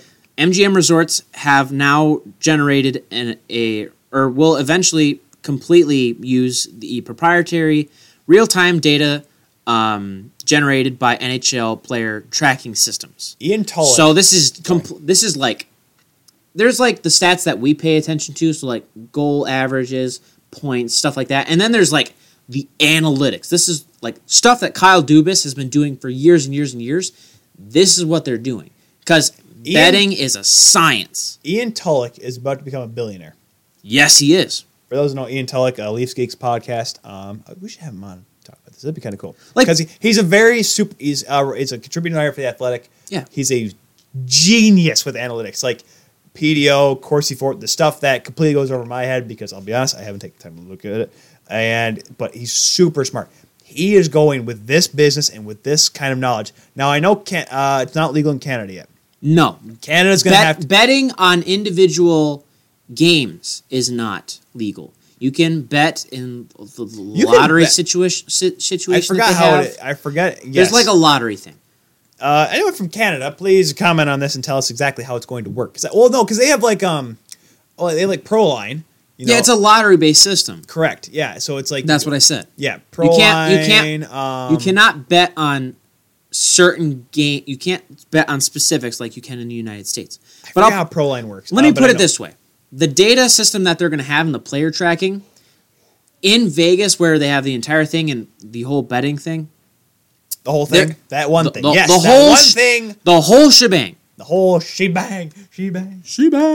But needless to say, they're going to show the stats on... the stats. I was going to say statistics, but you need some coffee? I'm out. I have a dirty latte here. A dirty tea latte. Yeah.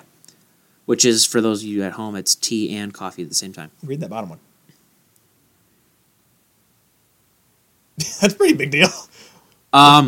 Newsflash. Keep her going. Renee Young is going to be commenting for WWE's Crown Jewel, which is in Saudi Arabia. Which is... Hopefully she's wearing a really tall turtleneck. Anyways. Yeah, just completely sidetracked. The data that they're going to collect is like, they're going to see how fast Connor McDavid was skating on his third shift in the night. How hard Dustin Byfuglien's there's going to be those 50th shot of the night was. Let's put it this way. There's going to be such dumb... It's like the Super Bowl. Who wins the coin flip? $1,000 on the NFC team. Exactly. But it's going to bring in a fan base of gamblers to the NHL, which is... Oh, gosh. I'm going to start gambling. I guarantee you, McDavid's on the ice for 48 and a half seconds. So I'm going to go more... I'm just going to do a couple more detail things for those that are listening at home that doesn't follow us, and then we can do our reactions.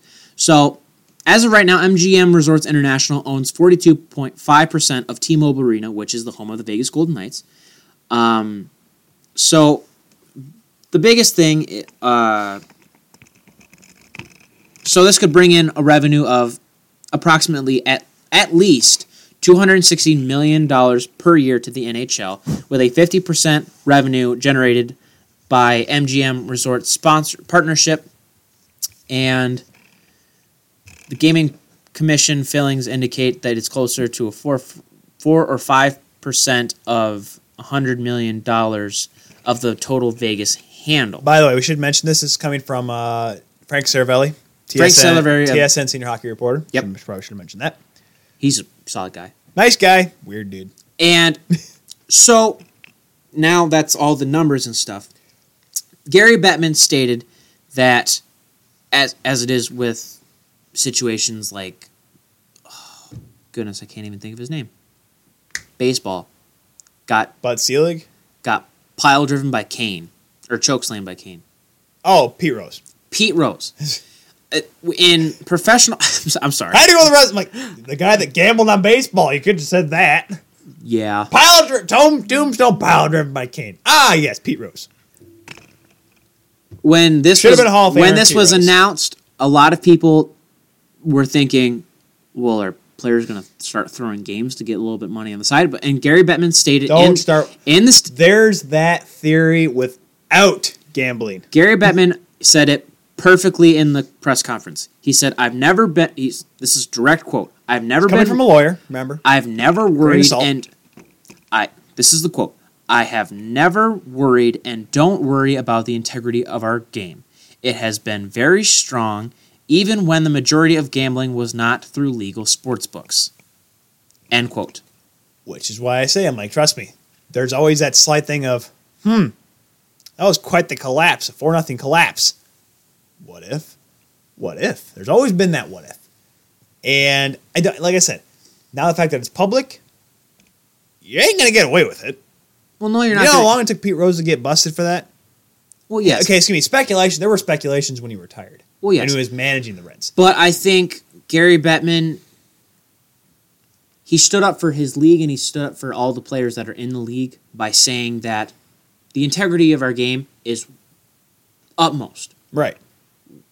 I have no concern with the players trying to throw games. They've never done it.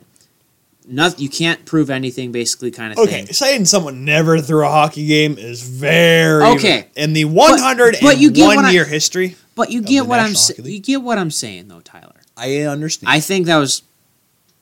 I don't think even though the NHL is going public with this and they're doing deals, and obviously it's going to be a very select niche for a while because niche, whatever, however you want to pronounce it. Notifications. Spotify. Oh, Spotify. They say Spotify. Yeah, whatever. Long O. Where it's whole legally in the States, it's only in Nevada and New Jersey. So the betting is going to have to really come from those two states.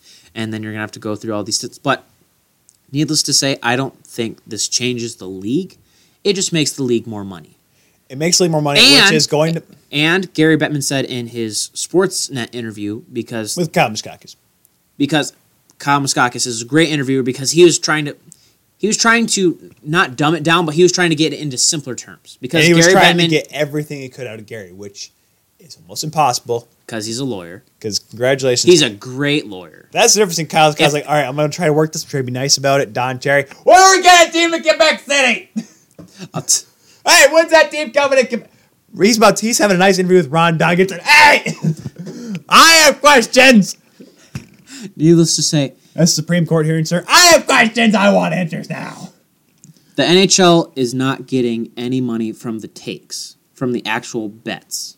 What they're doing is they're getting money from the sponsorships and the partnership. Correct. Which is just revenue that MGM makes from the takes and stuff like that.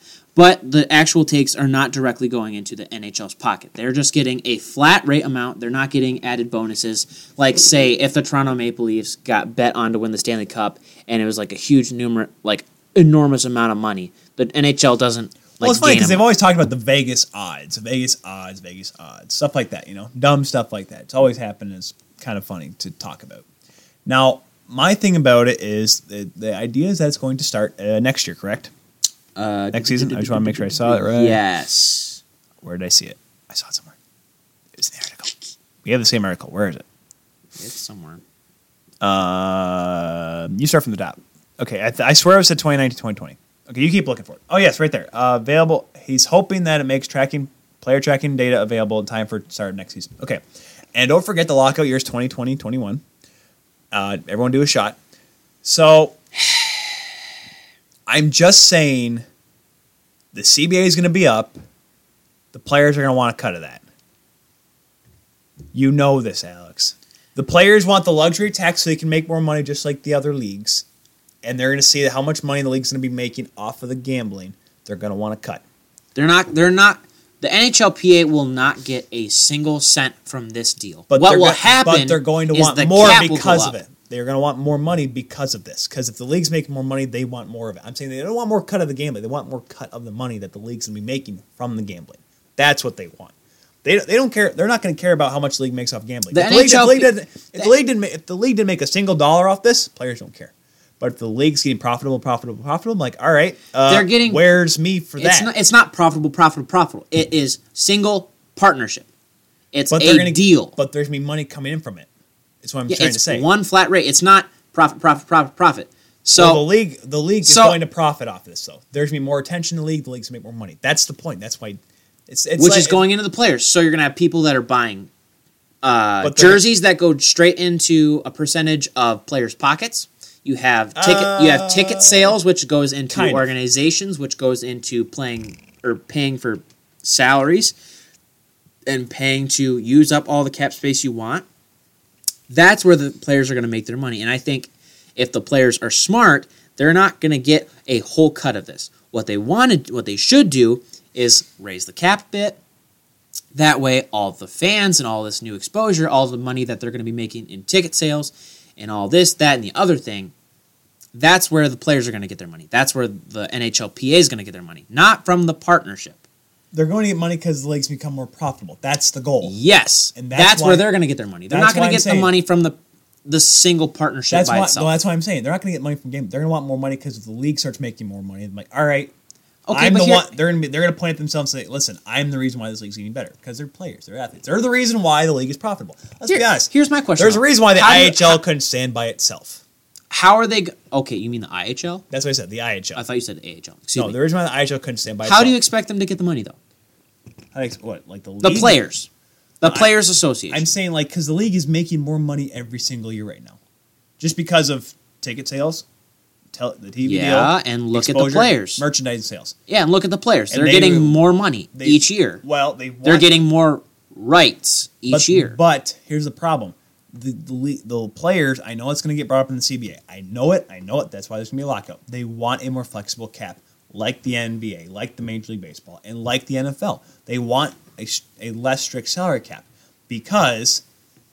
I know you grimace at this, but you know that's going to happen. It's going to ruin the game because you're going to have superstar teams. You might as well go back to the pre-lockout when you had the Detroit Red Wings, who could afford having Brendan Shanahan, Brett Hull, Sergei Fedorov, Nicholas Lidstrom, Chris Osgood. They still took Thomas Biondo going to hate when I say this. They took a pay cut. Who took a pay cut? Yuri Fisher? He wasn't making squat. But I know you're saying that's why Yuri Fisher left. Well, Yuri Fisher had a heart attack. He had a heart attack. That kind of really. Anyways, back to stuff. You're going to have these dynasty teams. The Pittsburgh Penguins, one of the most profitable teams in the entire NHL. The Pittsburgh Penguins and the Washington Capitals. They're going to have these super teams, and every single Stanley Cup, it's just going to be like the Super Bowl. It's just going to be like the NBA playoffs, where it's the same two teams over and over and over again, and it's going to suck. It's not going to be profitable for the league. It's going to be profitable for 5 teams, and that's it. Here's the problem, Alex. I understand. I hope you like watching the rest of the league drown. And if you wanted the Arizona, you're right. Like an NBA. How are the Utah Jazz? I don't know. Who do they have on their team? They're not good. Yeah, they have a guy from Miami. No, who cares? The Minnesota Timberwolves or whatever. Gone. They just beat Toronto last night, so Minnesota's actually not too bad. Okay. They have what's the guy's name that keeps complaining about everything? A combo or something or whatever. I'm terrible with Caleb names. and I talked about it during the game Saturday night. Anyways, long story short, there are teams that are competitive. They're competitive, but they will not win. They will never be in the NBA playoffs. They will never be in the championship. But here's the thing, Alex.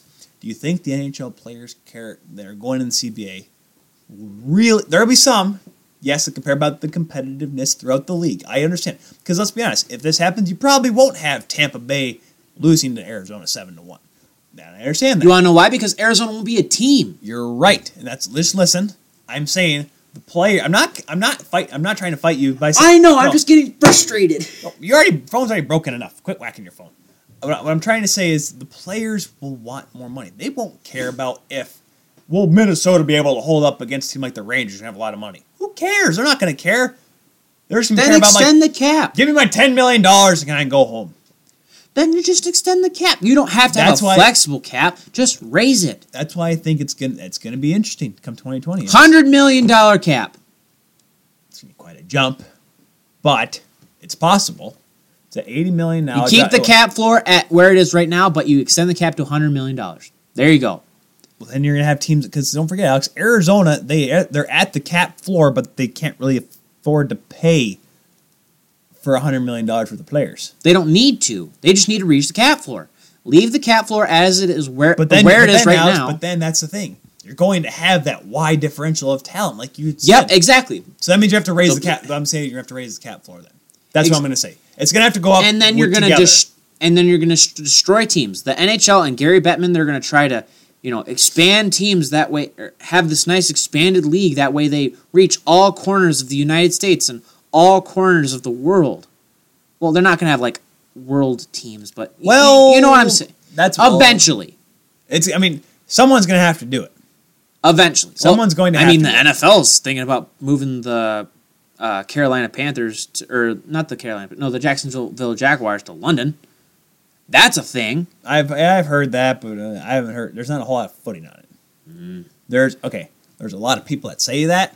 And there's a lot of people that say a lot of things. Like there's money there. Like me saying, the NFL sees there's money there. Yes, there's money there. Because let's be honest, Jacksonville's not making a lot down there. So back to as I was saying, the NHL is going to be trying to have all these expansion teams and stuff, like with Seattle and Vegas. And Vegas will be fine because they have plenty of money. Seattle will be fine because they have a heck of a backing right now, and there is money in that city. Okay, but you're going to be like, all right, we just got Seattle, but we just lost Phoenix. We just lost... You didn't lose Phoenix. You lost Arizona. Whatever. They're not in Phoenix anymore. You lost Arizona. You're probably going to lose a team like Colorado eventually. No. No. Needless to say, you're going to lose all the low-lying teams. A team like Detroit, possibly. No, you won't. Because there's not a lot of money in that city. The way they... Yes, there is. They're growing. This Detroit, who... It's funny because you defend Detroit more than I do. They're fine. No, they're not. Metro Detroit is fine. Detroit is not fine. The Wings are not. Yes, but they're teams that go through bad stretches. Edmonton went through I'm not talking about the city. Or I'm not talking about the team. I'm talking about the city. The cities will not be able to pay for the team to exist. Because you have all these players that are going to be like, I want a $10 million contract. I want a $20 million contract. And I can go retire and be fat. Well, they won't make that kind of money. I'm trying to follow you, but unfortunately, it's just darkness. I don't know where you're going with this. Not every player in the NHL is going to be able to make money like a single person, like a single talent, like Conor McGregor. He makes a crap ton of money because he does one thing. Well, that's why there's a salary cap, Alex. Exactly. So you can't have a flexible salary cap, and you can't have an egregious $100 million cap. Because until the inflation rate goes up that high in the States and in Canada, you can't manage that. You can't have a 32-team league with that kind of money. 300 or no? Because you're going to have teams that are filled with AHLers. $3.2 billion spent around 32 teams. Arizona's going to be AHL players. Carolina, Alex, that's how they are now, though. Carolina who's making money? Galchenyuk's probably the highest. I think. I'm going to look at this. The New York Islanders will be They're going to be AHL. Highest paid player is Derek Stepan. Sorry, Alex Galchenyuk's the second high. Carolina Hurricanes are going to be more AHL players. You want to know why? Because all the big teams like Toronto, who could definitely profit from this, they have all this money to spend, and they'll be like, all right, we're going to have our starting lineup be John Tavares, Austin Matthews, Erik Karlsson. I did go over this and say that I agree that it's going to be bad. I'm just saying the players are going to want a lot of money. And they should get money from the new revenue that they're getting from the new fans. That's where their money should be. That's where the $100 million is going to come from. You say $100 million salary cap. Okay, that's fine. It'll happen. Great. The players can get all this money in performance bonuses, not in salary Alex, cap. Well, here's the problem: the performance bonuses. You know this, Alex. They go against the salary cap at the end of the season. That's why. They need to find something like what's it? A royalties thing. A luxury tax. No, not a luxury tax. Oh, right. Players need their own. You're talking the NHLPA has to have. You're talking about like Mitchell Marner doing the whole things with Dr. Dre, Dre beat. Yes, he has to have his own royalty. Doing his thing with Scotiabank. Exactly, it has to be player to player to player, not teams, not the league. Here's the problem. The salary cap's going to go up. It will hit $100 million someday. I don't know when. Lockout, maybe when not. the inflation rate's that high, but go on. It's going to keep going up. You know this. Now, whether or not it's going to go up $4.5 million like it did last year, probably not. It's just going to keep going up, though. What I'm trying to say, though, Alex, is that there are teams. There's not much of a royalties possibility in Glendale, Arizona. There really isn't much of an opportunity there outside of Sunrise, Florida, or Miami. There's not much. Let's be honest.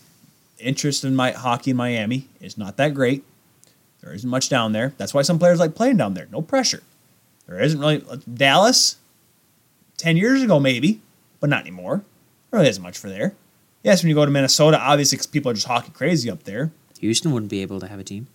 Houston would they wouldn't be able to have the same kind of royalties. If you're talking about this whole royalties thing, that's why Toronto, New York, they'd be fine. Even still, there's still a background in Detroit that there can be something there. And let's be honest, if Eisman becomes GM, I'm just saying they're going to become good again. Royalties will go through the roof again. But I'm saying like Montreal. You can't make enough money on Stevie O's, Tyler. You can't do that. How much Connor McDavid makes? And not just Edmonton, but and in look Canada. At their team. They're bad. They're barely afloat. Because financially. Because they're spending $21.5 million, just over $20 million, a quarter of your salary cap on two players. Yeah, financially, look at the Alberta teams. Crap. Okay. Calgary's a different problem, okay? Calgary's a problem. Edmonton's a problem. Calgary has got a poor government. That's why the fact that they're gonna write off the bid tomorrow about the 2026 Olympics because of the government. So Calgary is going to lose a team. They're not going to. Oh my gosh! If Calgary, if the fan base will give every dollar that they have to keep a team. I'll keep money in Calgary. I don't care. Make it like Green Bay. Have the city own the team. Actually, I just said that, and that probably would be horrible. They'll probably say it's too much money. Get rid of it. Exactly. And what's the fan base going to do? Start cheering for the Oilers? Heck no. We got the Hitmen, right? They play at the Saddledome still. Finally, the Hitmen have their own logo at center ice. I don't think they've done that for years. Okay, actually, I think when they did the throwback game a couple years ago for their 20th anniversary. That should be every home opener. 21 years ago, Bret Hart and a couple other guys did it. 22 years ago, Bret Hart and a couple other guys started this hockey team. 3 years ago. No. Oh, you keep going. This is a good old promo video for 24 years ago, Bret Hart. 26 years ago, Bret Hart. Not 25. I'm skipping the 5 years because let's be honest, that's just an explosion of stuff. World Wrestling Federation champion, WCW World Heavyweight champion, Bret Hart once started a hockey team. Yeah. This is going to suck. This lockout, you're right. Players are too greedy. Some players are. Sidney Crosby isn't. Then again, like I said, I think he has a fascination with his own number, which is his birth year. Sidney Crosby just loves playing hockey, dude. And he loves 87. Sidney Crosby loves playing hockey, and he makes money from it. Just like how Mario Lemieux Do you was. think he buys 2 extra donuts just so his dollar, just so big, when he goes to Tim Hortons, it's $8.70? I'll take 2 sandwiches, please. Well, it has. Cindy, you're by yourself. I want 2 sandwiches. Okay, and a donut and a coffee. That comes to $8. No, he gets stuff for his wife. Because isn't he married? I don't think so. Okay, his girlfriend.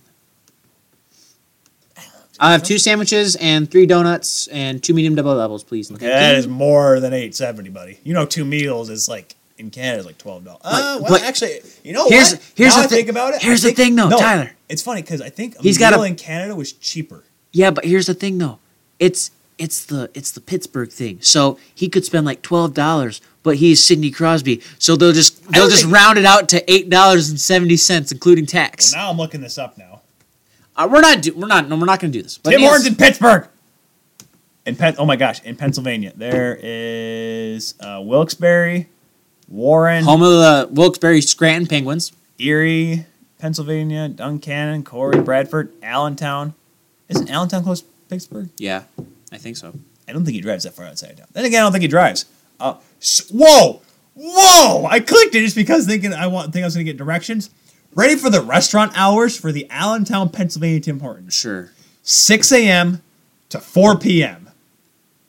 That's awful! That's breakfast. What is this, an Anna's house? I don't know. Where's the directions? Let's cut this. I'm going to make a phone call. We're done. Oh, wait, they're closed. It's 7:30. You're right. They're closed now. Let's go get... I'm hungry. Let's go get food. They're closed. What? They're closed. They're not even open on the weekends. They're closed Saturday and Sunday. How do they make money?